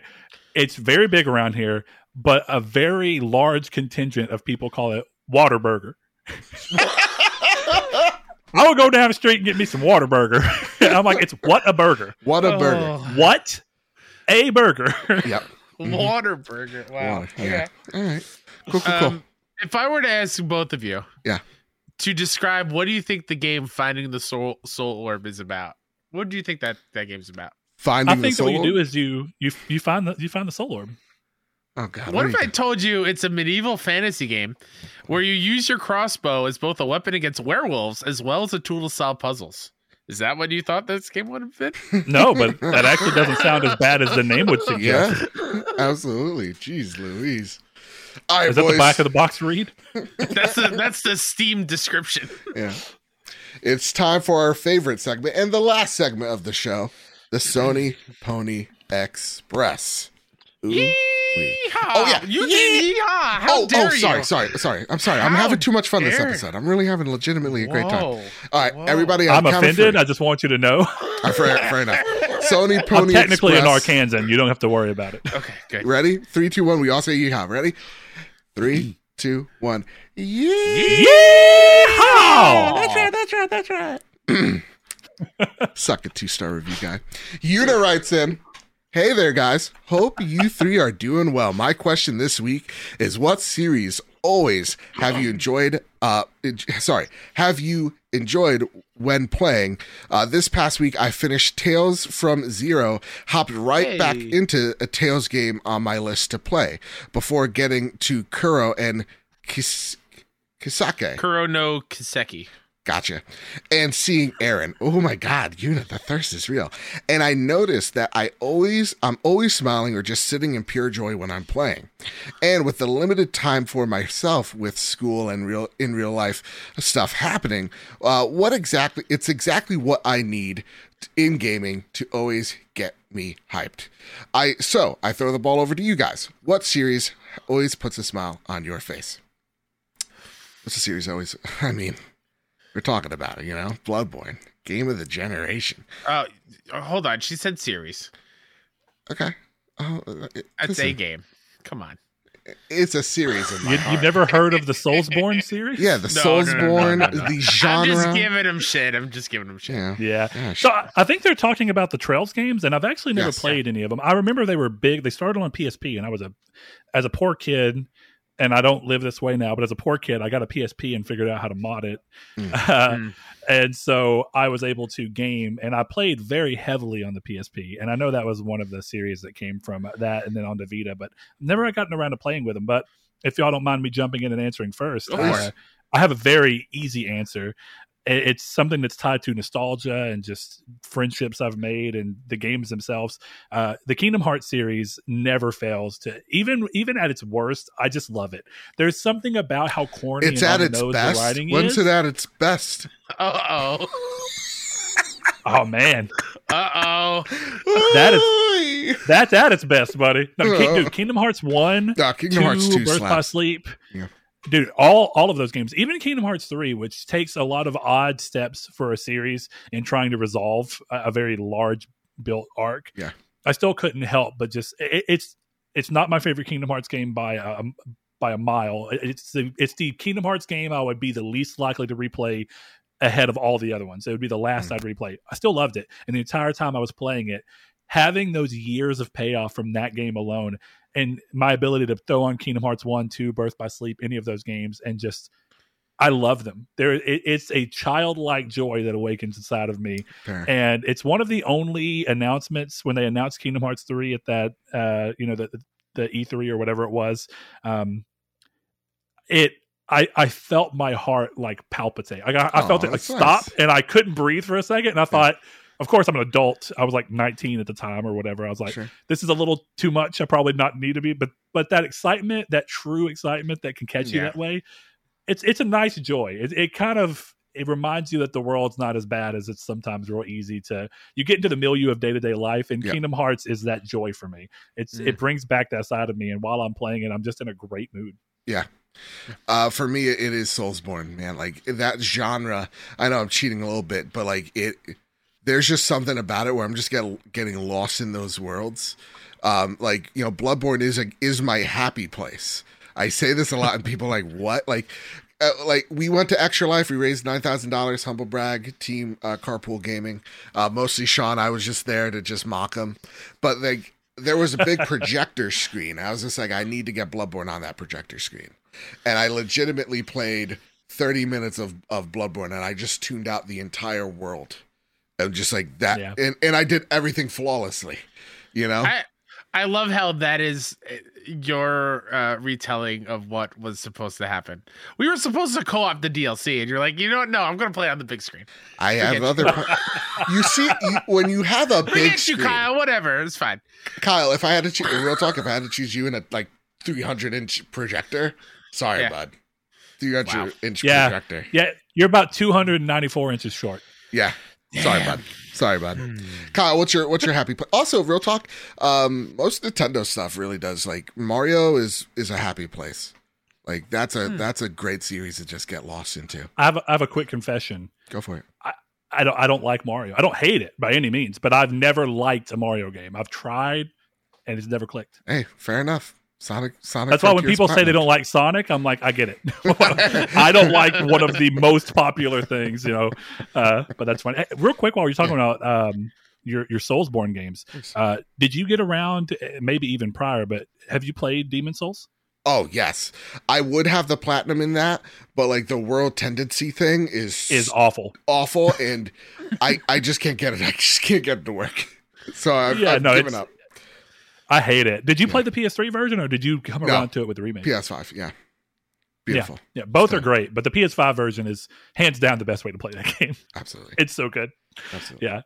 Kyle, happy place. Final Fantasy is easily my answer for series. It's beautiful. Was my go-to PS1 remake part 1.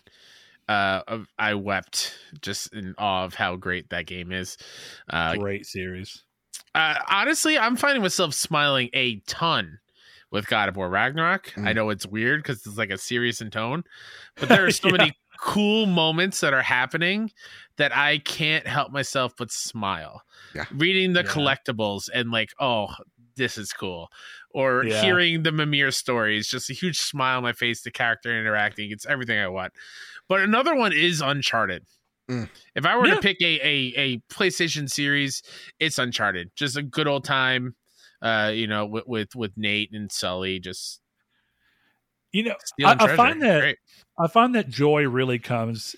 Joy is very intrinsically linked with nostalgia, and I find myself in God of War Ragnarok specifically. I find myself having those kinds of like really joyful moments when the game is talking about the history, like when it's mentioning things from like Deimos or Calliope, and I'm like, yes.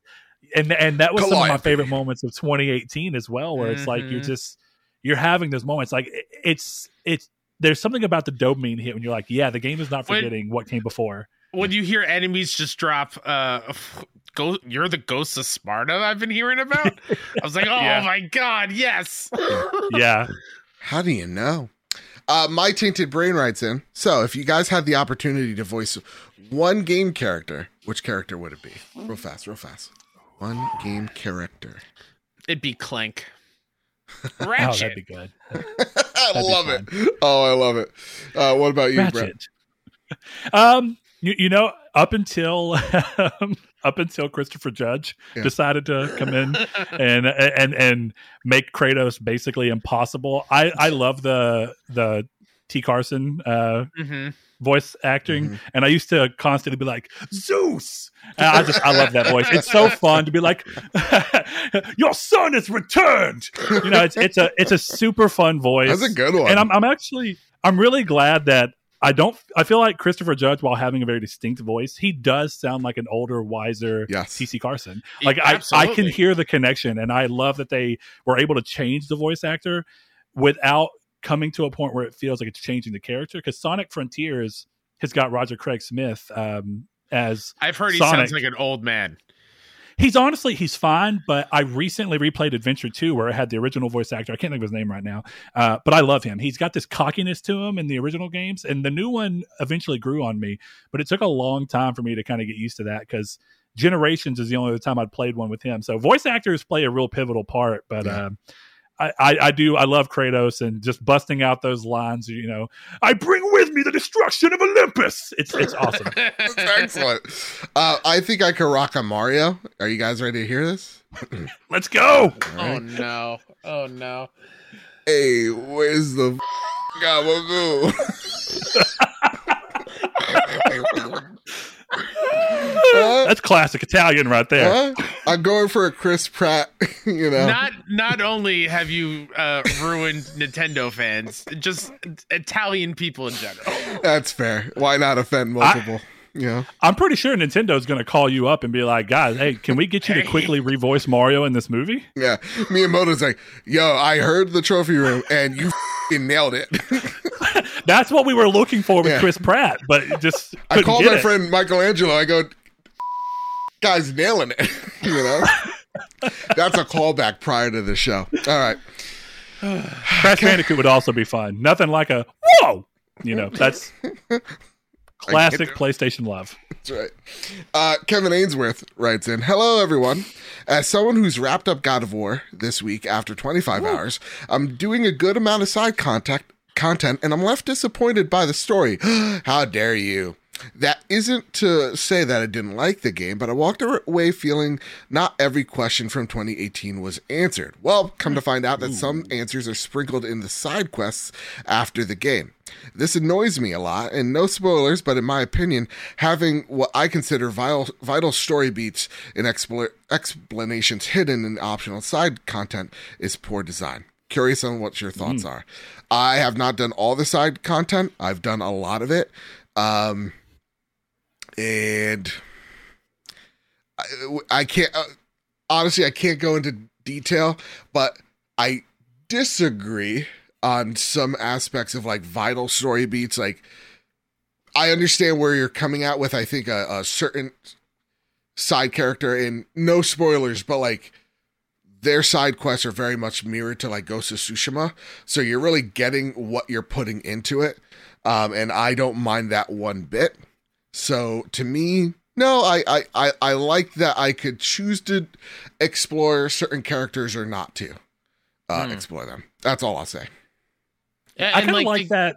Go ahead. Sorry. I was just going to say, like, and the game actively gives you points to be like, hey, we don't have to go do this thing right now. Yeah, because I feel like I cheated myself a lot. Let's give this person a little bit of space. Let's go do our own thing for a little bit. Because I feel like I cheated myself on 2018 because I feel like I did something prior where I was just like, the story got so good, or I was just like, I'm just forgot the side content. I just want to go in front, and I feel like I did myself dirty there. But that's me, and not so much the game. I feel. Brett, what say you?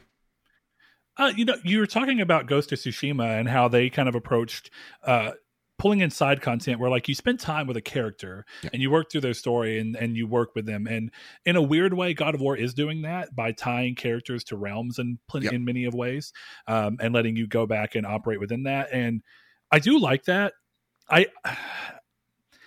Because I've not finished it, Kevin, I'm not going to say too much either outside of this, but I think I kind of feel what you're feeling, at least insofar as I've played, but I still have a lot of room for that opinion to change. So what I will say is that right now, that I do find myself at times feeling like,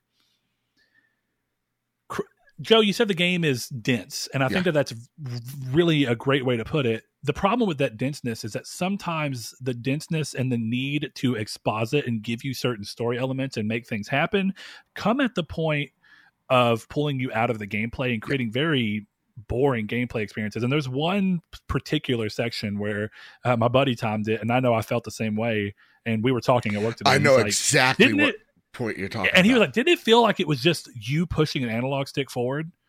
God I was like, yes, exactly what it felt like. Yes. And it felt like as cool as what I was learning was, I never felt like, who designed this and thought it was fun from a gameplay standpoint. Yeah. So when you're looking at that, I do feel like there's some issues where the game is dense, but I don't always feel like it's using its time well. And I get that that's a really hard balance to strike, and there's also a really hard balance to strike of what is vital and what's not, and when to put it in the main story that's already so dense. Do you want to make it more dense by putting more stuff as a mandatory thing that has to get out? It's a really odd tightrope balance, but I do feel like if by the end of the game, I'll agree with you, if by the end of the game I feel like some of the things I've had issues with, I will lean a little more towards the sign of at least less than stellar design in a particular aspect. But I do want to have more time with the game, and I know that being a designer of any aspect of a game is rough, and I know they had to make a lot of tough calls. Yeah, but it is what it is. Right now, I'll say 2018 is still my preferred game of the two. Sure. But as I said to many people, and not saying I think it is, but let's just say, for the sake of argument, let's say God of War Ragnarok happens to be the worst God of War game. Yeah. What is the problem with being the worst game of a fucking stellar series? Exactly. Yes. Exactly. I get you. I go for it. No, you're chopping us there.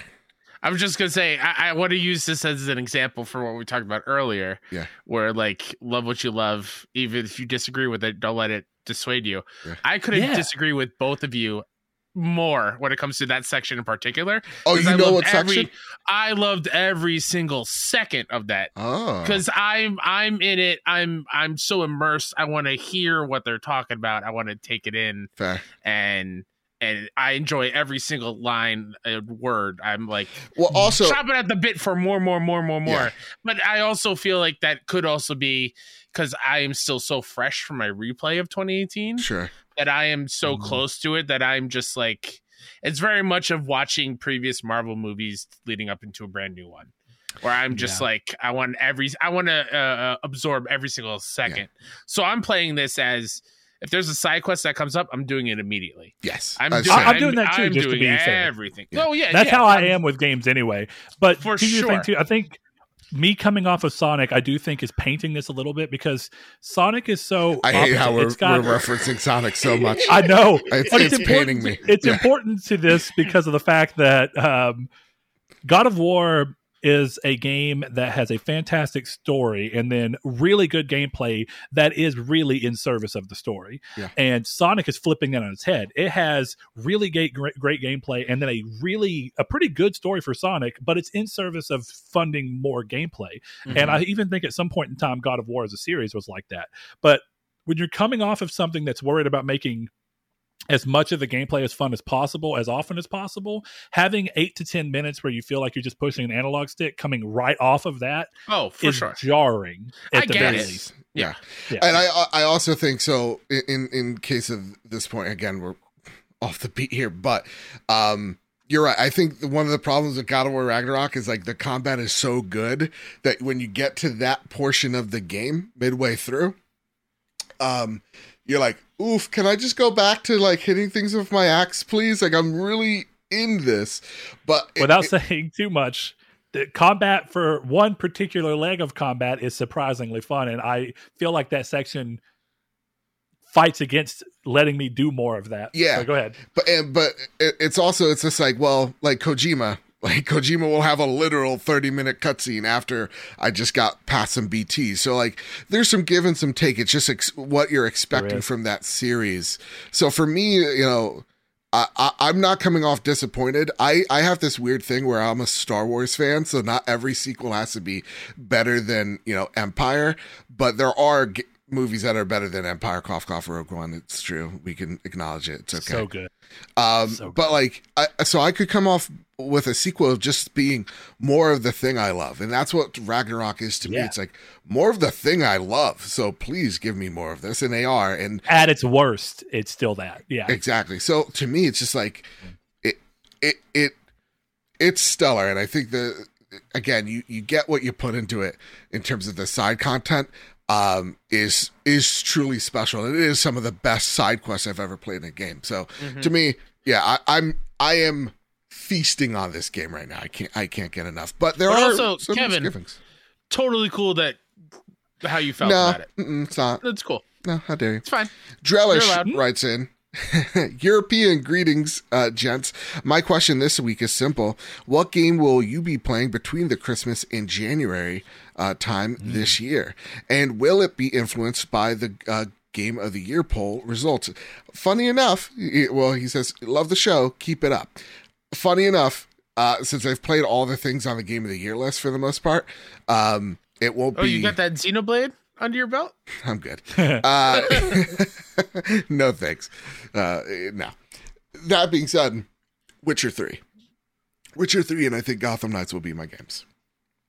What say you guys? Interesting. Yeah. Go ahead, Kyle. Oh, Brett passed on to Kyle. Go for it. Yeah, Kyle. Probably. No, I'm gonna play that on release. I was gonna say Midnight Suns, but I'm playing that as soon as possible. Fair. Yeah, probably going back to Gotham Knights. Going to, as much as I wanted to play it before our Trophy Room awards, like Ghostwire, games I missed. I want to get back and actually finish Horizon. Actually make another attempt after the update of Sifu. Like there's a lot that came out that I want to give another shot to. What say you? Ghostwire is a very interesting game. I think you should get around to that because when you look at what makes Control interesting and unique, Ghostwire is not a perfect game, and it's not even going to come up in the Game of the Year. But it's an experience I had this year that it just felt like it was unique and charming enough that it felt like this is not something you get to play very often. Yeah, that's why I'm intrigued by it. Yeah, to answer the question specifically of whether or not the Game of the Year poll results will influence me, no, I don't see that happening. There's always a possibility. But that's also because, as we were kind of talking about, with the fact that there are so many games that we've not been able to play and some that I think are very likely to end up on my list from what I've seen and heard, we're opting, and we're kind of discussing it. We were talking about how, like y'all mentioned earlier, the deadlines really create issues with both recency bias, because games that come out immediately after the deadline are almost always completely missing from the Game Awards nominations, whether they were great or not. Because it's like they're so old and they're still technically in 22 sometimes, or so early in 22, or they were the year before. So where you start to associate them with that previous year and they don't really occupy your mind the same way. So what we're personally doing for our show, we used to do it where our last episode of the year was always our awards. Yeah. And we're internally discussing, because we want more time and we want deadlines to not have to be an issue. We're discussing doing a calendar year where we really look at games that only came out in 2022, and we do not do the episode until like the second or third week of January, where we have a little bit more time to play things. And because I'm a huge racing game fan, if Gran Turismo 7 didn't make that obvious, but I also like non-sim racing games. So as much as I was worried because I really liked Ghost Games' take on EA or on Need for Speed, I actually am incredibly excited about what I've seen so far for Need for Speed Unbound. So I can't wait to sink my teeth into that. And I want to be able to talk about that should it be that good in Game of the Year. So I think what I'll be playing is primarily going to be determined by what I want to catch up on to have an earnest discussion.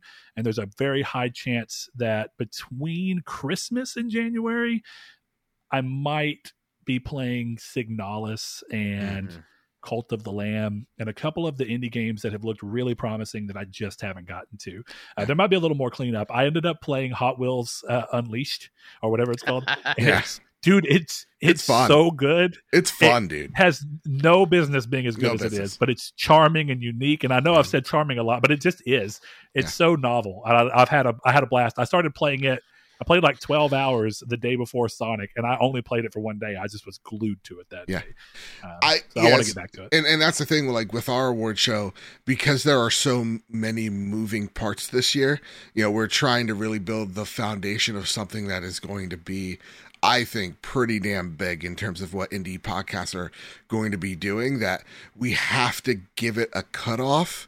And I will be talking to folks behind the scenes of games that could be coming close, that could be considered in certain categories, that because we're maybe a day or two short won't be, there. But sadly, just because of how Twitter is right now, we honest to God don't know if the platform's going to be there in the next few weeks, as several warnings have been laid out in front of us. So it's like, okay, well, do we strike while the iron is still there exists, because we want to get as many eyes as possible on it. And so that's the hard thing that we find ourselves in, because we want to get as many people engaging with this as possible. And at the same exact time, so many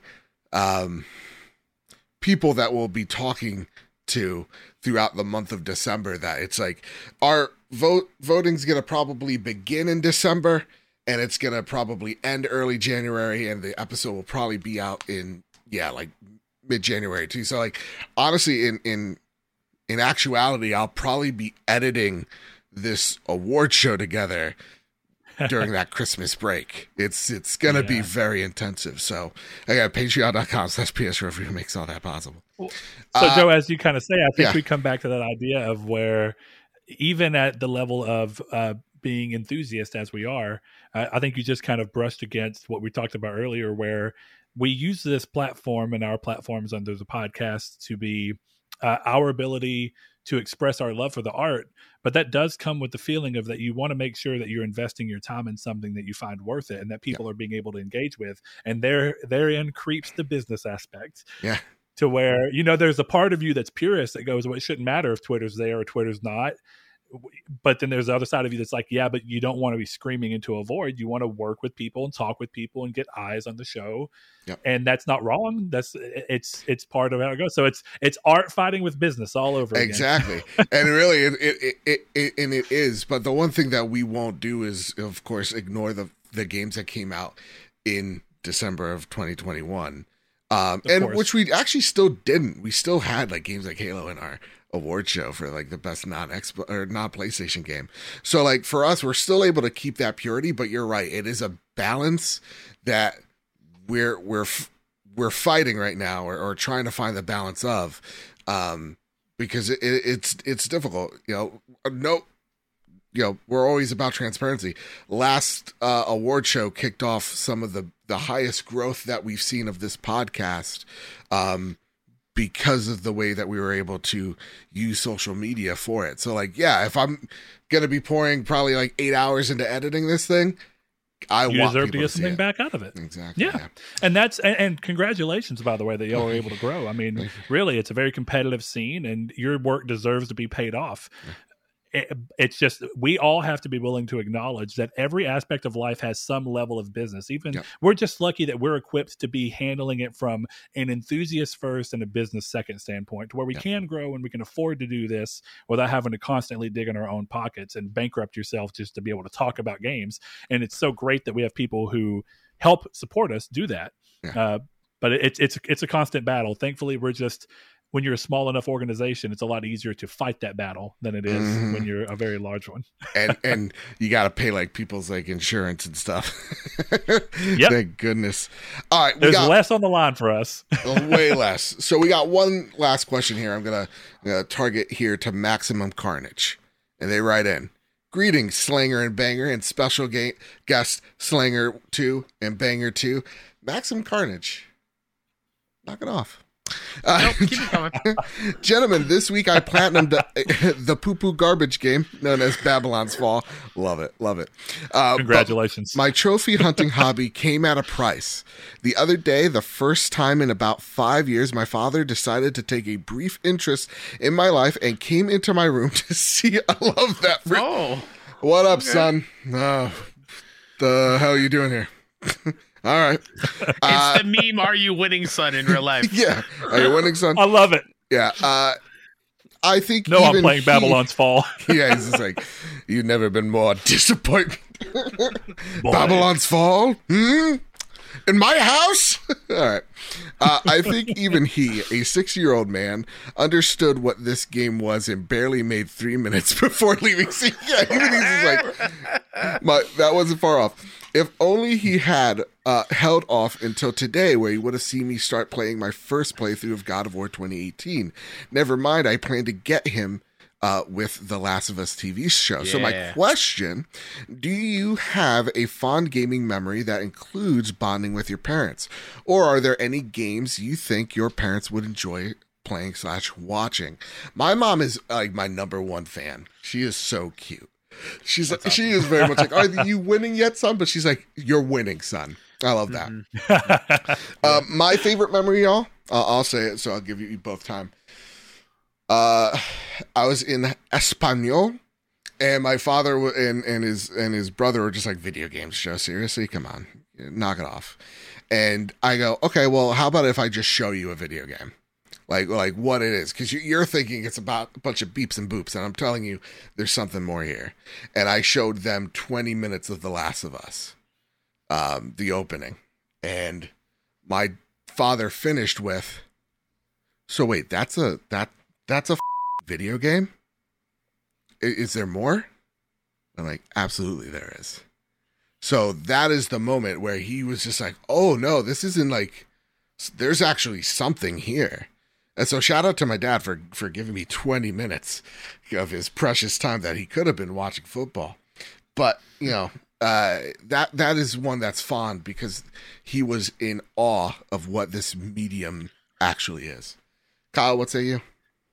Oh, I have a great memory of my mom, but first with my dad, he used to race drag racers for a living. So when well, not as a living, you've told me this. This is great. Amateur, I guess. Yeah, as a hobby. Yeah, thank you. So he, whenever there was a racing game, like, why am I blanking? Like in the old school NASCAR on PS1, like the old school ones, to have him play along with me and watch me play. Or he was also a big golfer, so playing like Tiger Woods back in the day. But when I got PSVR and I put him in the Drive Club VR demo that came on PlayStation World, hell yes, he was like, "Whoa, this is cool." Yeah, never got him to do it again, but that was there. But I don't know if I said it on this podcast. I know I've said it on others. I blame my mom for getting me into video games because there was a morning, I believe it was a morning, when I was real little, me coming down the stairs to her screaming at the TV playing Super Mario Brothers on NES and being so in it and yelling about the stupid princess that got captured and Mario trying to save the day and me sitting next to her and watching her play. And I blame her for that. So every time she's like, oh, Kyle, you keep playing video games, girl. I was like, listen, it's your fault. Yeah. You're the one that got me into it. So who's laughing now? So that's a memory that I cherish for sure. There you go. Brett, I'll let you finish this off here. Favorite gaming memory. Commenting real quick on your dad. I love that story. It's a great story. But I do think it's also important to note for anyone who may, and not that you're saying this, but for anybody who may be thinking about it, games don't have to be The Last of Us to be of value.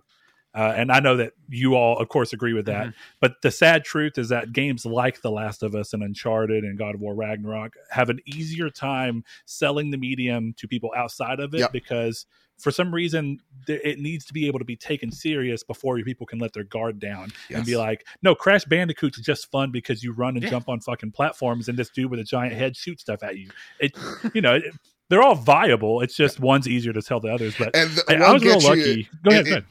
One gets them through the door, right? Yes. So and that's important. And so they're just like, oh, wow, okay. And then from what my experience is, they'll see The Last of Us and be like, oh, whoa, okay. And then they're able to go and look at another game that is something, totally different, like a Mario or a Crash, but then you take like an indie game like Stray, or you take an indie game like Cult of the Lamb, and they're able to kind of go, oh, okay, so there's a spectrum here of what you can. It plants a seed of intrigue that's very important for people who are not common to the industry, and any game can do that. Any game can, but there is gateway games, and The Last of Us, for as much as people think it does or does not deserve some of the awards it's gotten, it has been a magnificent and significant gateway game for a lot of people.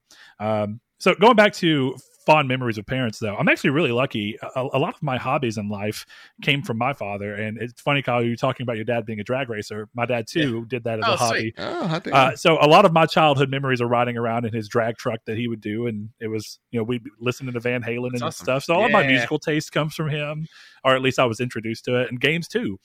So he was a big gamer, and he still is to some degree, but as you get older and your skill fades, you fall a little bit. But the first console I ever got was my dad had passed us down after he got a PlayStation 1. He had passed us down the Sega Genesis. And the first game I ever played is this very niche game that hardly anyone knows called Chuck Rock 2 Son of Chuck. Oh, hell yeah. I know Chuck Rock. Yeah, and you play as a caveman baby. Yeah. And you run around with a big club and you can beat shit. And then I played a game called Boogerman, and I love Boogerman. Yeah, Boogerman's great. Boogerman, a pick and flick adventure. Look it up if you haven't. It's amazing. I own that cart somewhere in this house. Dude, me too. You fart, and you can charge your fart up, and it can knock out goblins in the sewer, and you can flick boogers at them. God damn. It's amazing what games can be.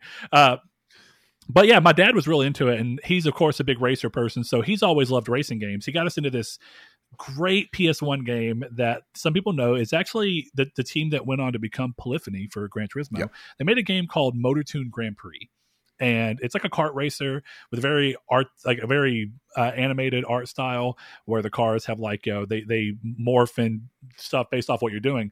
It's an incredibly fun game. I play it all the time still. It's a PS1 class you can get on PS3. It's a great game and I love it. But my fond memory for my dad is it's tied into a sad memory. It was like right when my parents were getting a divorce. Oh no! My mom bought my dad a PS2 to try and save the marriage when they're in that part of it. It's like they're all trying to do stuff for each other. So my mom got a PS2 for my dad. I woke up the day that happened, and I didn't know it was coming.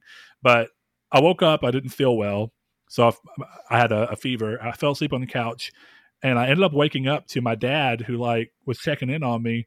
And after he made sure that I was good and checked my fever and that it was lower, he kind of looked at me, smiled, and said, I got the PS2. And I was like, no way. He was like, you want to play with me?